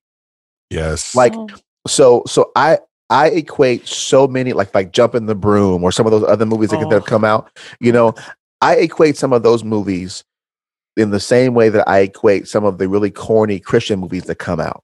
Yep. Like Fireproof and hey, wait a minute, Fireproof is not that bad. That movie, Facing the Giants. There's one scene in that movie that's good. The rest of it is like corny. Scene. Like all of those, like the whole football scene where dude's dragging dude on his back and give me another one from Facing the Giants. That's good. We're gonna burn. We're not supposed to talk bad about Christian movies. Those movies are just corny. they just are. They are corny. They are corny. A lot of those Black love movies are very reductive. They're they're too much. It's two-dimensional. It's two-dimensional. That's exactly right. It's too easy. And they also feed into stereotypes. Oh my goodness. I think they do. I think they do too. We watch a couple of shows on Netflix. The one with Jamie Foxx, and there's he has a new one. Oh, the new sitcom, and the one with Mike Epps in them. Yeah, and then with the one with with Mike Epps is another one. That's the one I was getting to with Kim Mike Fields. Epps and Wanda Sykes. Mike Epps, Wanda Sykes, Kim Fields, and then I watched 6 minutes of it and turned it off. Oh my goodness! It's so I was base. So disappointed. I mean, Wanda Sykes on one show producing it, and then Jamie Foxx on another show, and you two cannot make a good sitcom that's not stereotypical. And you got Kim Fields. Kim Fields is a TV veteran. Yeah, I mean, you got Kim Fields from The Facts of Life, Kim Fields from Different Strokes, Kim Fields from Living Single, Kim Fields from Good Times. She wasn't on Good Times. That was her mom on Good Times. Yeah. But anyway, but you got a legend. Yeah, and just these in these corny two-dimensional shows. I agree with you. Yeah. So anyway, but yeah, it was the anti-liner notes. It was. So the thing that I would say about the fetishizing of Black trauma is simply this: like, Andres, you make a great point about that being, people using it as kind of a self-flagellation thing. But my question is, where was everybody? Like, why weren't folks showing solidarity before the trauma? Why do you need that to come show solidarity? Like, why do you need like those movies like The Help and The Blind Side and all that kind of stuff? And why do you need people to be being shot and killed and executed in the streets before you wake up and say, wait a minute? Now, on the one hand, I'm glad you're coming to the party. On the other hand, I would be disingenuous if I didn't ask you why you were so damn late. Right. And so for me, that's kind of how I feel about that. And so there is, like, why do we fetishize Black trauma, but not Black love? Mm-hmm. Yeah. Like, and not just the Black love movies, but like for real. For real. Yeah. Like the Black. Yeah. Yeah. Like, why do you only support our stories, whether they're fictional or actual? Why do you only support our stories when it's about our trauma or our pathology or something like that? Mm-hmm. So yeah, so I'm like, yeah. Remember when it was a big deal about Whitney Houston and Kevin Costner in The In The Bodyguard, Bodyguard, yes. that they Yeah. couldn't make them two into a couple. Yeah. Anyway, So I don't know. I just think, yeah, show up for the joy, Yeah. and show up for the joy that's not based in the Black triumph of white trauma. Mm. Ooh. Show up that's Good. just the joy for its own sake. Show up for that. So anyway, that's as Forrest Gump says, that's all I have to say about that. So, all right. So let's transition here, because this is a long episode. But let's transition here into how do we recover and heal from Black trauma. So, again, I mentioned that there's going to be 3 areas that we talk about. So, first, setting boundaries, right? So, one way that we recover from Black trauma and the effects of Black trauma is just setting boundaries. So, like for me, there's probably 3 or 4 things that I do specifically to set boundaries. So, one, I just have chosen to withdraw from places and spaces that are toxic. And not that I hate the folks that are there or whatever. I just know, for me, it's healthier for me to just exit. It helps me not be hateful. It helps me not be mean. It helps me not be vitriolic, So I get asked for coffee dates all the time from people in the community, and so I say no, and a lot of them are like, evangelical pastors and whatnot, and so I say no to a lot of those coffee dates with a lot of those folks in my community who want to meet with me, because I have found that they don't want to meet with me for the sake of having conversation about progress and moving forward. They want to fetishize my experience. Oh. yeah, I never thought about that. That's it. Now, there have been a couple, like there have been a few genuine brothers in the faith who've come to me, and we've had some great conversations and some friendships, are developing, kind of thing. But by and large, let me just hear your story. Oh. And at first, I would say yes to that, because I thought, stupid me, I thought that the telling of my story would result in some change. Yeah, will be a catalyst. It does not. Right. And then I also thought that, okay, so here's one way that I can maybe kind of, maybe have some influence or whatever, right? And so I've learned that, because I have a pretty wide network. Don't conflate network with influence. Preach. Right? So one way that I practice healing and recovery is I don't hold space for folks who want to have those kind of conversations anymore. Another way for me is I just spend more time with my family and saying no to leadership work and a lot of community work. Honestly, like there have been some really hard decisions I've had to make and things I've said no to recently. And so, for like, yeah, so I would consider myself, for instance, I'm not an activist in a certain way. I'm more of a strategist. I'm not the guy necessarily. So I've led marches and demonstrations, but I'm not the guy to go do the march and the demonstrating. I'm the guy that does the strategy. I'm a tactician, and so I want to be able to text the mayor and say, "Hey, mayor, here's a this and this, or here's a question, or hey, let's grab breakfast, or let's grab coffee because I want to run something by you, or I want to hear what you're thinking about that." I want to be able to do those kind of things, right? So spending more time with my family and saying no to leadership work, but that's hard for me because there are only a handful of Black folks in my community that are really mobilizing against or in favor of anti-racist work and anti-classist work, and even fewer still that are trying to work alongside our LGBTQ brothers and sisters and our non-binary folks. But I have to realize that I can't take all that on. I've got to say no to some things for the sake of my own sanity and my own health, because that stuff again, race battle fatigue, that stuff has an impact. Like, Andres, like your boy Resma Minicum will say, that stuff shows up in your body. Mm-hmm. And I've got, and I'm more aware of that these days. And then, for me, as a theologically moderate to conservative Christian, I'm separating what is gospel and what is proper biblical and historical theology and hermeneutic from what is white supremacy and what is politically conservative Christian culture. Mm-hmm. But doing that is like trying to separate oil from water.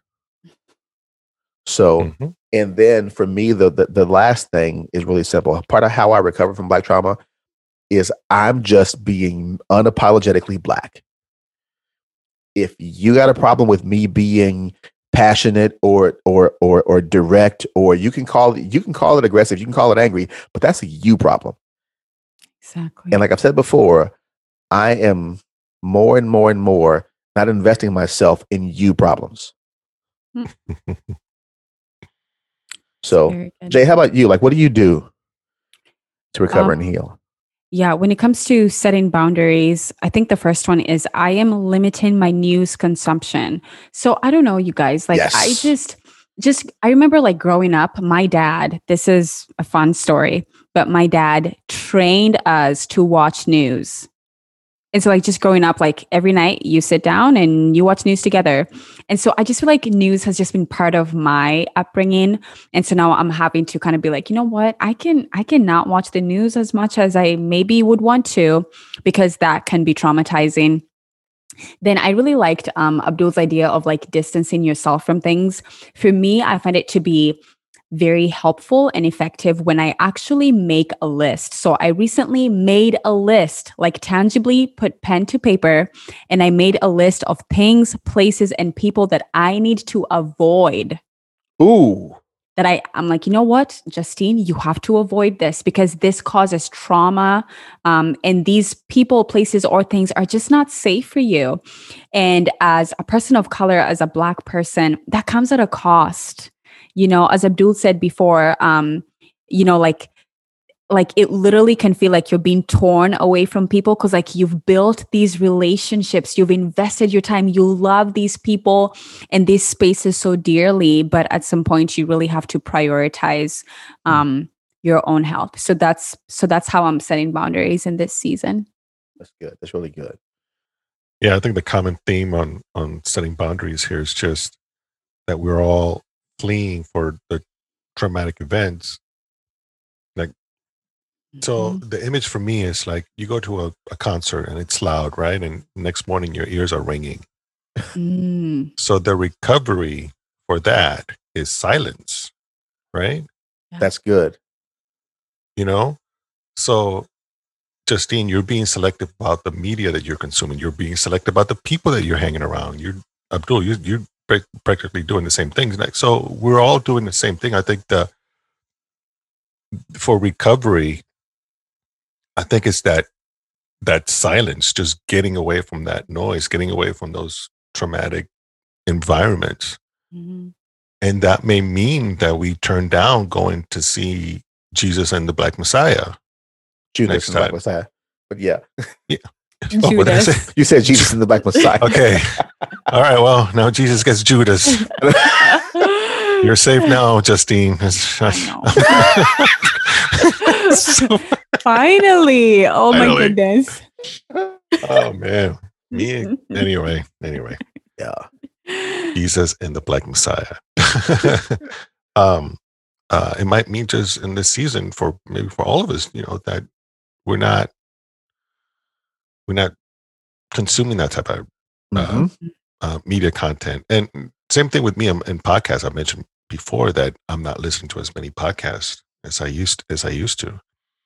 So that's how I know that that's how I'm setting up my boundaries. Just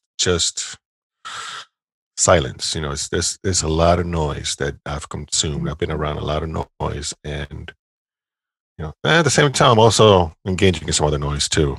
So I'm picking the noise that I'm exposing myself to also. That's good. Trying to be selective as to what I say yes to. Yeah. Very good. And Andres, I was going to say, like, I love that you use the word flee, right? Because fleeing means running away from a place of danger to a place of safety. So I just meant like just you using that term was very good. Abdul, were you going to say something else before we talk about cultivating space? No, that was it. I was just going to just open that part of the conversation up. So go ahead. Yeah. So next, we are going to talk about cultivating space as a form of recovery and healing from Black trauma. And some things that I'm doing. Okay, y'all. So first of all, I found this really cool study that I'm going to link in the show notes. So there was a study done of African-American women, and the researchers found that those who kept their everyday experiences of racism. So like if you just sit there and you're ruminating over those experiences day in and day out, these African-American women had shorter telomeres. I hope I'm saying that right. Meanwhile, their counterparts who openly talked about their experiences with everyday racism had longer telomeres. Telomeres are the protective structures on each person's DNA. Longer telomeres indicate a longer life expectancy, and chronic stress is known to shorten telomeres. Some medical knowledge for you there. So when it comes to... Okay, just to clarify a question. So you said that women who don't talk about it have shorter telomeres, so they have shorter resistance, basically. Right. Okay. In their DNA. Yep. So essentially, like the study was talking about African-American women who took time to process these experiences with their friends or their family members, who were building a community, right? Instead of just sitting there alone and, drowning in the pain and the trauma. So anyway, how does that relate to cultivating space? The first thing is you need to cultivate a support system. Yes. If you are a BIPOC person, we cannot carry this weight alone. You need community. It's just so powerful to sit down with people who can relate to your experiences. So seriously, like if you are in the Ames area and you don't have community, I want to be your community. Like, I'm so serious. Like, I know what you wish for, Jay. I really do, because again, like trauma is heavy, it's hard, and you are literally not designed to walk through this alone. You're not designed to do it. So I think, first of all, cultivating a support system. Abdul gave a great example. He's spending more time with his family and saying no to other things. That's an example of a support system. I think the second one is creating. So just expressing yourself through creativity can be very cathartic, right? So if you're a musician, if you're an artist, if you love to dance, those are some ways for you to cultivate space for healing. I think also recognizing and verbalizing your feelings. Again, that just goes back to processing. And part of this could be seeking a mental health practitioner, just finding that safe space where you can open up and share things. In the next episode, we're going to be talking about Black love. So it's going to be really cool to hear how Abdul and Andres maybe share about their experiences in the context of their marriage and their families, and how verbalizing those feelings can actually be a way for you to create space for healing and recovery. Andres, do you have any examples of how you create space? Well, I don't have an example per se, but there was a quote that I ran into when I was doing the research for this episode. It says, "Make an empty space in any corner of your mind, and creativity will instantly fill it." So that is true. Yeah. Cultivating space is about what brings you joy, which we've talked about. It's what we talk about in liner notes. If anything, it's just that I've been doing a lot of listening to music, and that's been where I've gone to my refuge. I've made space for that. I've cleared space from listening to podcasts and just enjoying all sorts of music. Really, I'm like really being really open to different music styles. Some of us are commanded to rest. Oh yeah. Yes. Doing doing nothing sometimes isn't laziness, Mhm. right? Sometimes it's health, Yeah. and it's definitely restoration. So yeah, I'm also trying to spend more time with family as well. Um, yeah, that's just been in this space of just wanting to be with them, um, and with me, but just in music and where it takes me, because it takes me places. So that's for me. And how about you, Abdul? How are you cultivating space, or what do you want to talk about when you talk about cultivating space? Yeah. So I think, yeah, there's so much overlap here. So I was listening to Justine, and I have pretty much all the exact same stuff plus a couple more. So one for me, one for me, I have to. So the spending time with my family thing is a hard thing for me. Not because I don't love my family, but because I'm a goer and a hustler and a grinder and a doer, and there's always a new thing to accomplish and a new thing to conquer. So for me to just say no to that stuff and slow down is a big, big thing. So, but what's also a big thing for me is I could be up till 2, 3, 4 o'clock in the morning just studying stuff for no other purpose than it strikes my fancy to go learn about it. And so that really is leisure time for me, but then my brain's always going and is always in problem solving mode or fixing something mode. So for me, part of how I cultivate space, and it's kind of some of that blank space you were talking about, Andres, is I have to start, and I've been doing this now for maybe last couple months, but shutting off study time Mm, and mentally, I'm done studying. I'm going to put away the iPad, or I'm going to watch a movie on it or something like that, but I'm not going to be looking up stuff and reading articles and writing slide decks and working on I'm not doing that. um and I've actually really starting to dig the doing nothing. Hmm. Like this weekend, I didn't really, other than like cutting my grass and hanging out with friends, I didn't do a lot of quote productivity things, which for me, I'm switching that there is Sabbath, and that's not laziness and idleness. Like that's planned downtime, mhm. and I even got a chance to like get some naps in, a couple of, you know what I mean?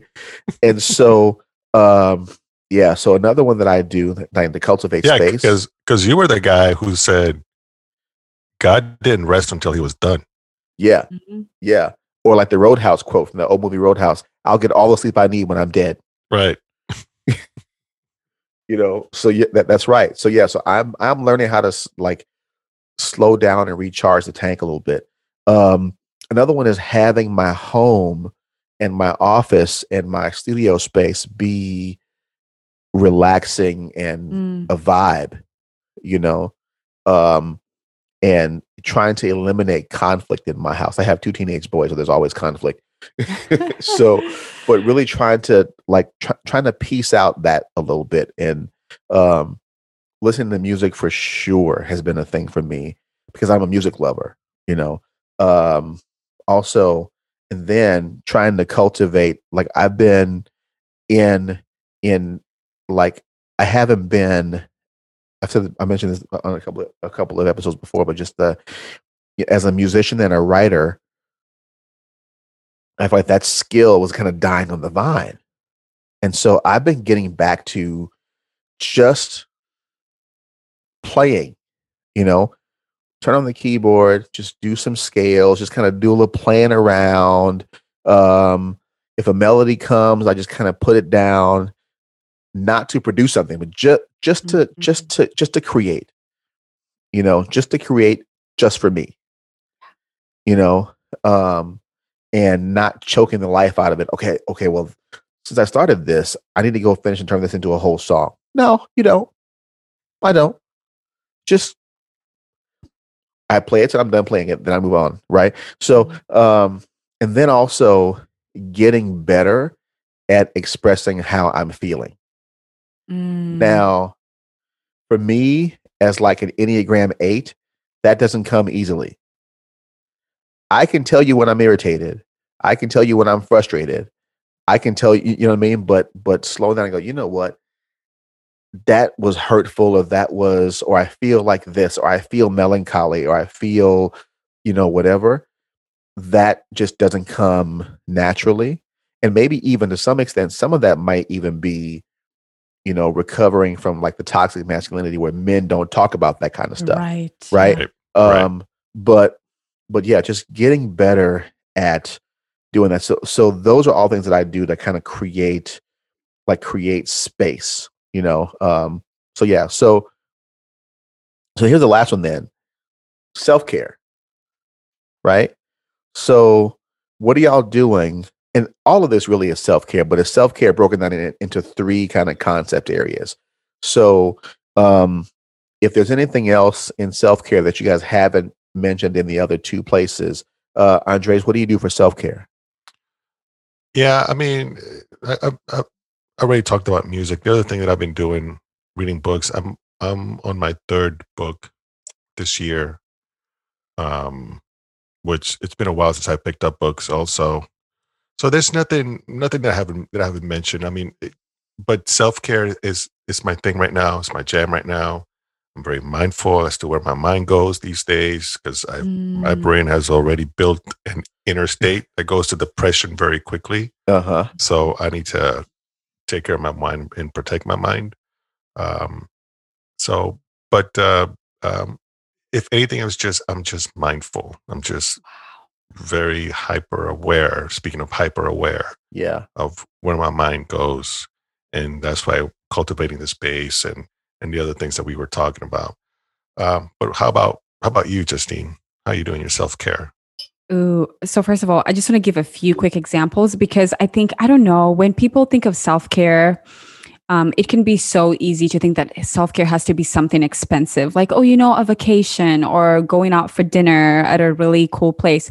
Right. Y'all, Right. self-care can literally cost you $0. Like self-care could be something as simple, just, especially now, it's a little warmer out, like just going for a walk. Yeah. Going for a walk, going for a run if you're a runner.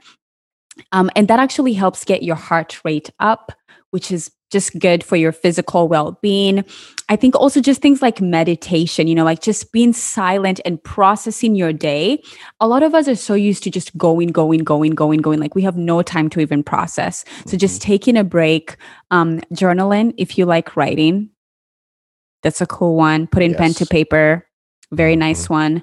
Music is great, y'all. This is okay. I'm curious what your opinions are on this one, but I think, okay, for me, a big one, I'm going to share a quick story. When I started my job last year, I started my job literally during COVID, and I was working from home, and I really wanted to succeed at what I was doing.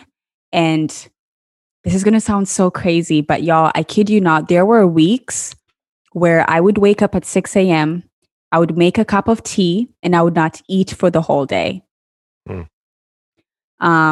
And for me, it's because when I'm very busy, I can actually forget to eat. Like how I deal with my stress is just working, and not really taking care of my body, like not nourishing my body. And okay, this is me just being very vulnerable. I am already underweight as it is. Every time I go to my doctor, he's like, yo, you need to gain weight. Because no, seriously, he's like, you are underweight. And that is just not a healthy place for you to be. And so during the first 1 month of my job, I had lost 10 pounds. I know. What? Yo. Yes. I had lost 10 pounds. And y'all, like, I was just like looking back, I was probably not in a good place mentally. We had all the George Floyd stuff going on. And so part of my way of coping was just like, you know what, I'm just going to be super focused on my work and not think about anything else. So anyway, all that to say, part of self-care is you taking care of your body, like you say, you know what, I am going to make some good decisions. Like, the Bible says that our bodies are the temple of the Holy Spirit. And so for some of you, that will mean that you need to eat more. Seriously, like you need to eat more. Right.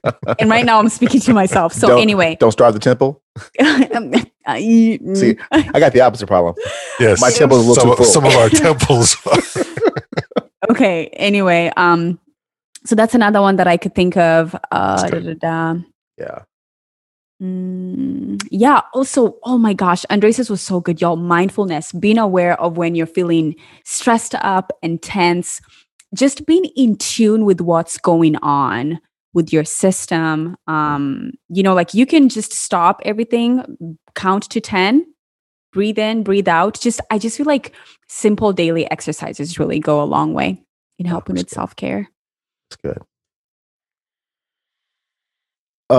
So for me, like in this area specifically, the number one thing that I have been doing more and more of is getting back into the word, getting back into the scriptures, and plugging into the source. So, like Colossians 3 talks about, when Christ, who is your life, comes, right? But I love that when Christ, who is your life. So, I've been getting back into the scriptures for the purpose of hearing from God, not from the purpose of studying something.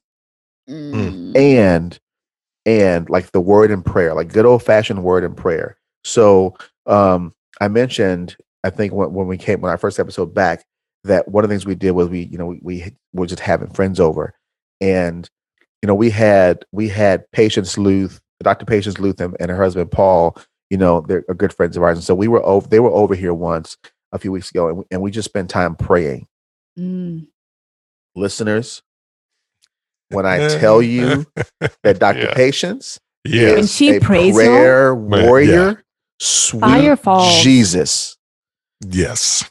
I mean, and so like that started to open up something to me to revisit communing with God. Yeah. And so plugging into the source in that regard has been my number one thing, because I've been really trying to in all this, the simplest way I can say it is I've been trying to set my mind on the things above. Yeah. As Colossians 3 says. And so I've been really trying to get back to that and plugging into the source, communing with the Lord, communing with the Holy Spirit, and then not just starting with the reading. I'm starting with, and so on the one hand, there's meditation and that kind of stuff, but on the other hand, there's actual prayer and the discipline and the diligence of prayer and going to your Abba for stuff. Oh, that's good. So I've been doing that more and more. And that's been really good to just spend time just hearing from God in that way. And then there's kind of some mindfulness and some meditation stuff in there too for me. But you know what? I won't call it meditation. I call it relaxation. So one of my favorite things to do now is, turn on like one of those YouTube channels with like the bamboo waterfall, where it's just the water and the bamboo straw thing and the water pouring, just kind of really kind of gentle, serene music, like it's like day spa kind of music, just playing that in the house all the time. Like if we're not doing something else, it's just relaxing the psychic space. I've been doing that. Like you mentioned, Justine, in the very beginning, I have been cultivating a low news diet. Oh yeah. Because as a news junkie, and yeah, that's hard. It is. And junkie. Then as somebody who wants to be up on the current events and as a political scientist and all that kind of stuff, I don't want to miss anything that's relevant to the work that I do. But then I can't be as plugged in because it's just not. I very, very much, I would say, have race battle fatigue. I do. And so I recognize I need to pull back from some stuff. So that's what I do to kind of for self-care. And then, great support system with great friends. Like there are plenty of days if I'm working from home, I send Andres a text, be like, "Hey, what you doing for lunch?" And we just go grab lunch. You know what I mean? And and so doing that, and then again, like I mentioned before, with the activism and the strategy stuff, really just kind of pulling back from a lot of that stuff. And so I think that's what I have been doing as I cultivate that. All right. This has been an amazing episode. I hope you get a lot from it. There was a lot to think about on this episode. So please, if you need to go back and listen a few times this week, please do so. Yeah, this is a long one. Yeah. All right, everyone. Let's just keep it simple, hopefully. What do we want the audience to remember? If they can take away one point from our conversation or series of points here, what would you like our audience to remember, Justine? Oh, man. Okay, the first one is, I would say, be introspective, especially if you are a member of the majority culture. Just take some time to process ways in which maybe you fetishize Black trauma. And that could be, obviously like movies and media and maybe what you read, the kind of news that you like to read and stuff, but also in your friendships with BIPOC. What kind of questions are you asking? Is it just always, oh my gosh, share with me your stories, as Abdul said? Or are you able to realize that Black people are multidimensional? We are so much more than our trauma. So much more than our trauma. So I think for me, that would be the one thing that I'd like people to remember. Yeah. Yeah. How about you, Abdul? For me, it's a similar vein. So for me, I would say, if there's one thing to take away, my takeaway for the listeners would be this: if you are a so-called white person, understand that. Actually, no. I'll put it this way: whether you're Black or not, or a BIPOC, a person of color, Black or white, it doesn't matter. Understand that if you are a person of color, and if you're a white person, understand that for your people that you know of color and your colleagues and friends and everything, that these traumas that we're talking about, or the microaggressions or the micro insults and the micro invalidations, those things, number one, are real, but number two, and most importantly, they cause actual damage. They cause actual psychological, psychic, and physical, biological damage. And so it's not just a thing that folks are making up. It's not just a thing that's in somebody's head. Like the cumulative effect of these things shorten lifespans and go with a whole host of things that we've already mentioned. So that's the one thing that I would say take away from this: that this is a real thing. Right. And Abdul, you said pretty much exactly what I was going to say. If there's one thing to remember, is that this trauma that we've been talking about for BIPOC folks, especially, it's generational. Mm-hmm. I mean, this is stuff in the same way that you know how to tie your shoe and keep a conversation going, that you don't even have to look down on your shoelaces and you just tie them, you just know it. There's certain things in our brains that we just know because it's just been handed down. Yes. And that shows up somewhere else. It shows up in our stress. It shows up in our health. It shows up how we react to things. Again, we keep talking about Resmaa Menakem, and he mentions that trauma that's out of context shows up at personality in people. Yeah. Right? Something happened way down the line in context. Body kept a score, like the book is called.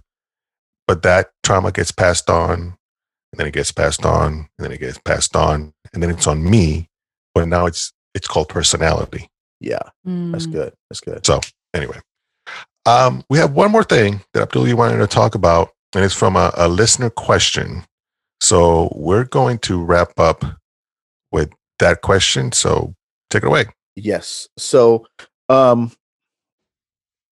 So the question I thought was a juicy one, so I wanted to bring it up because it's a question that I get from a lot of people that I meet with, and I've gotten that from a lot of people that I've met with recently. And the coffee dates, in my coffee dates, yeah. And some of those people have been listeners to the podcast. So, and I get it, from them and from speaking events and whatnot. But the question is this: why don't? So the question came. It was to me specifically, and then for us as a podcast. Why don't I talk more about racial reconciliation, or why don't we as a podcast talk more about racial reconciliation? So that's the question. Okay. And my answer, and I really will try to make this brief because I've mentioned my answer before to some of this, but my answer basically is that I personally do not believe in racial reconciliation. I believe the concept is deeply flawed and our reliance on the concept is misplaced. So, because to be reconciled, you have to have been together to begin with. Now, Christians use this racial reconciliation, I think, in a way that, I mean, I don't want to disrespect anybody who has a different perspective, but I just don't agree with the perspective, right? So, but Christians use it in a way that really skirts a really huge issue that we don't talk about a lot. Mm-hmm. As people, we can be reconciled to God through Christ because the reconciliation there comes from getting back to the original state before the fall. Mm-hmm. That's reconciliation. There was relationship, something happened to break or damage relationship, and then you're on the other side of it and you have to figure out how to get back to the original state. Right? So, as Christians, we can be reconciled to Christ and to some extent reconciled, because the scripture says so, to each other through Christ. Mm-hmm. However, too many Christians use that as a scapegoat from doing actual work, because on this side of eternity, we were never together to begin with. So there's no reconciling anything. There's only reconciling, right? So because the original state for us as people of color, as Native American folks in this country, has been one of opposition and bias, and in some cases, actual genocide and extermination. Mm-hmm. So now I'm going to say this, and y'all might want to come after me after this, but so if we want to get, if we want to reconcile and get back to the original state for a person of color would look like this. The original state was conflict. So then we got to go back to conflict. And if we're going back to conflict, two things are going to happen. Either you got to go or I got to go. Both of us can't be together. That's the original state, because the way that the game was set up was to be white as normal, white as standard, and everything else as subsets under that. That was the original state. So we're not reconciling to that because we were never together. Mm-hmm. So we don't talk about racial reconciliation for me personally because I just don't believe in the concept. I believe the concept is completely not historically accurate to our context. Yeah, I agree. I mean, for me, same thing. When we talk about reconciliation, yes, it's the reconciling to how things were. Let's say Genesis 2. Mm-hmm. And there's the reconciling for that and the search for harmony, peace, shalom, which we've talked about in the podcast. But that's not the reconciliation that most people are talking about. No. So in the context of reconciling with each other, the setup, it's make America great again. Well, what was it great for some? You know what I mean? Yeah. So there's no reconciling to what? Yeah. It's only reconciling. It's going back to what we need to. But one more thing that I want to add to what you were saying, Abdul, is just, and this is just recent, just from books reading and whatnot, is I think we want to get to reconciliation very quickly if we do want to get there and avoid the lament and avoid all the negative emotions that come up and the guilt and all that kind of stuff. And there is some guilt that needs to pop up. Yep. Some confession needs to be made. But we're not addressing the big issue in all this. It's like we have to be quote unquote okay with saying white supremacy and what it does and racial difference and have that conversation too before we even get to talking about diversity and talking about quote unquote reconciliation. So there's a big bridge that needs to be crossed first before you even begin to have those kind of conversations. Because if a lot of your coffee date friends or your coffee dates don't want to talk about white supremacy, then there's no point in having more conversations. Well, and let's keep it funky because I don't want listeners to miss what you just said. Reconciliation first requires confession. Mm-hmm. It requires confession. This country doesn't want to do. No. So there is forgiveness and restoration always comes with confession and contrition. It's part of the Christian tradition. We have to confess. You have to confess. You have to confess it. You have to do. As a Christian nation, have we confessed? Bruh. Anyway, so there's some lamenting. There's some lamenting and repenting that has to happen for conciliation to happen. Right. When people are asking for racial reconciliation, what they're really saying is, can we just forgive and forget? Can we forget it? Can we just get That's over what you're asking. Yeah. So keep it real about what you're asking. Right. And be honest with yourself. Right. Because what I'm asking for is contrition, confession, acknowledgement. Mm-hmm. And then forgiveness can be extended. And maybe this is an unchristian thought, but I'm just saying, I'm not just going to forgive you just willy-nilly. Right? Like two kids are fighting. Mom says, okay, apologize to your brother. And you go, sorry.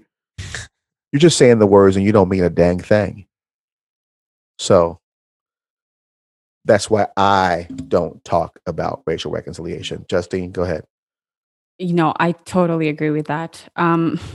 This is actually interesting because last year I had a conversation with people about racial reconciliation and they wanted to be reconciled. And dummy Justine, I was like, yes, totally. And I left that conversation thinking they don't even know what they did. They're not interested in even knowing what they did.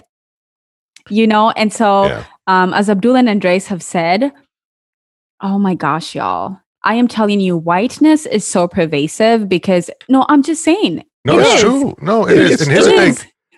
There's a great book that I just finished reading, and it's mostly for white folks, but it's called White Awake. Oh, yeah. That's a good one. Yep. And I was like, oh, and it's written by a pastor. Yes. Even I was like, oh, wait a minute. I need to change those required steps. Yeah. I mean, anyway, sorry, I didn't mean to. No, totally cool. Totally cool. So seriously, like I think for honestly, a lot of our majority culture people, it's like, oh, I just want to be reconciled to you so I can just move on and be your friend. It's like, I want to not have to feel the shame or the guilt of what this conversation or this process could mean. And I don't want accountability. Exactly. Back to that word. Yeah. Right. And then y'all, here's the thing. A lot of times when white people, listen, if you're a listener and you're white, I promise I am saying this in love. We're not here to attack you. But anyway, a lot of white people want to have racial reconciliation on their terms. They want to have the conversation on their terms. They want to discuss what they want to discuss. A lot of times there will be micro invalidation, microaggression going on. And for me, I'm just like, you know what? This is below my pay grade. I am not paid enough to have this conversation with you. Thank you. Yeah. Well, and please hear, if you're white, well, if this is your first time listening to the podcast, you're like, these people are crazy. Right. But if this is not your first time and you're a regular listener, you understand what we're saying. What we're saying. Yeah. By now, we hope. Yeah, right. Yeah. So we will oppose the construction of whiteness and how it shows up for folks at every turn. We're not opposing people of European descent. Yeah. No. This is not an individualistic argument at all. The only time that we will oppose the individual is when you as the individual are acting from the script of whiteness. Right. Right. So that's where the opposition comes in from. It's not a dislike or a hatred of anybody, but it is a fierce and vehement hatred for the system of this whiteness thing. Yes. Fiercely and vehemently. Yep. And what it's doing and what it has done and continues to do and what it wants to do tomorrow. Yes. And what it will do tomorrow without your help. And your silence. And yeah. So. Well, that does it for us for now. As always, if you like the show and the content, if you're encouraged or challenged by it, please like, subscribe, share, and drop us a review. Don't be afraid to do all three, because that helps folks find us and hopefully join the community. And as we always say, we can always use more soldiers. And thanks, y'all, for all the love. And if you have any questions about anything we cover on the show, this is a big topic on this one. If you have topics you want to discuss, if you just want to reach out to us, become a member of our community on Facebook at facebook.com/groups/Christian Soldier. That's SOULJAH. Or email us at hello@christiansoldier.com. So thanks again for listening. I'm Abdullah. I'm Andres. I'm Justine. And until next time, y'all, keep the faith. Peace. Paz. Amani. The Christian Soldier Podcast is brought to you by the Christian Soldier Collective, a Jesus-centered community dedicated to the pursuit of unity, cultural and ethnic conciliation, and social justice within the church. Theme song is The Ace by Ballpoint. The Christian Soldier Podcast is a production of the Christian Soldier Collective and Monarch Training and Development.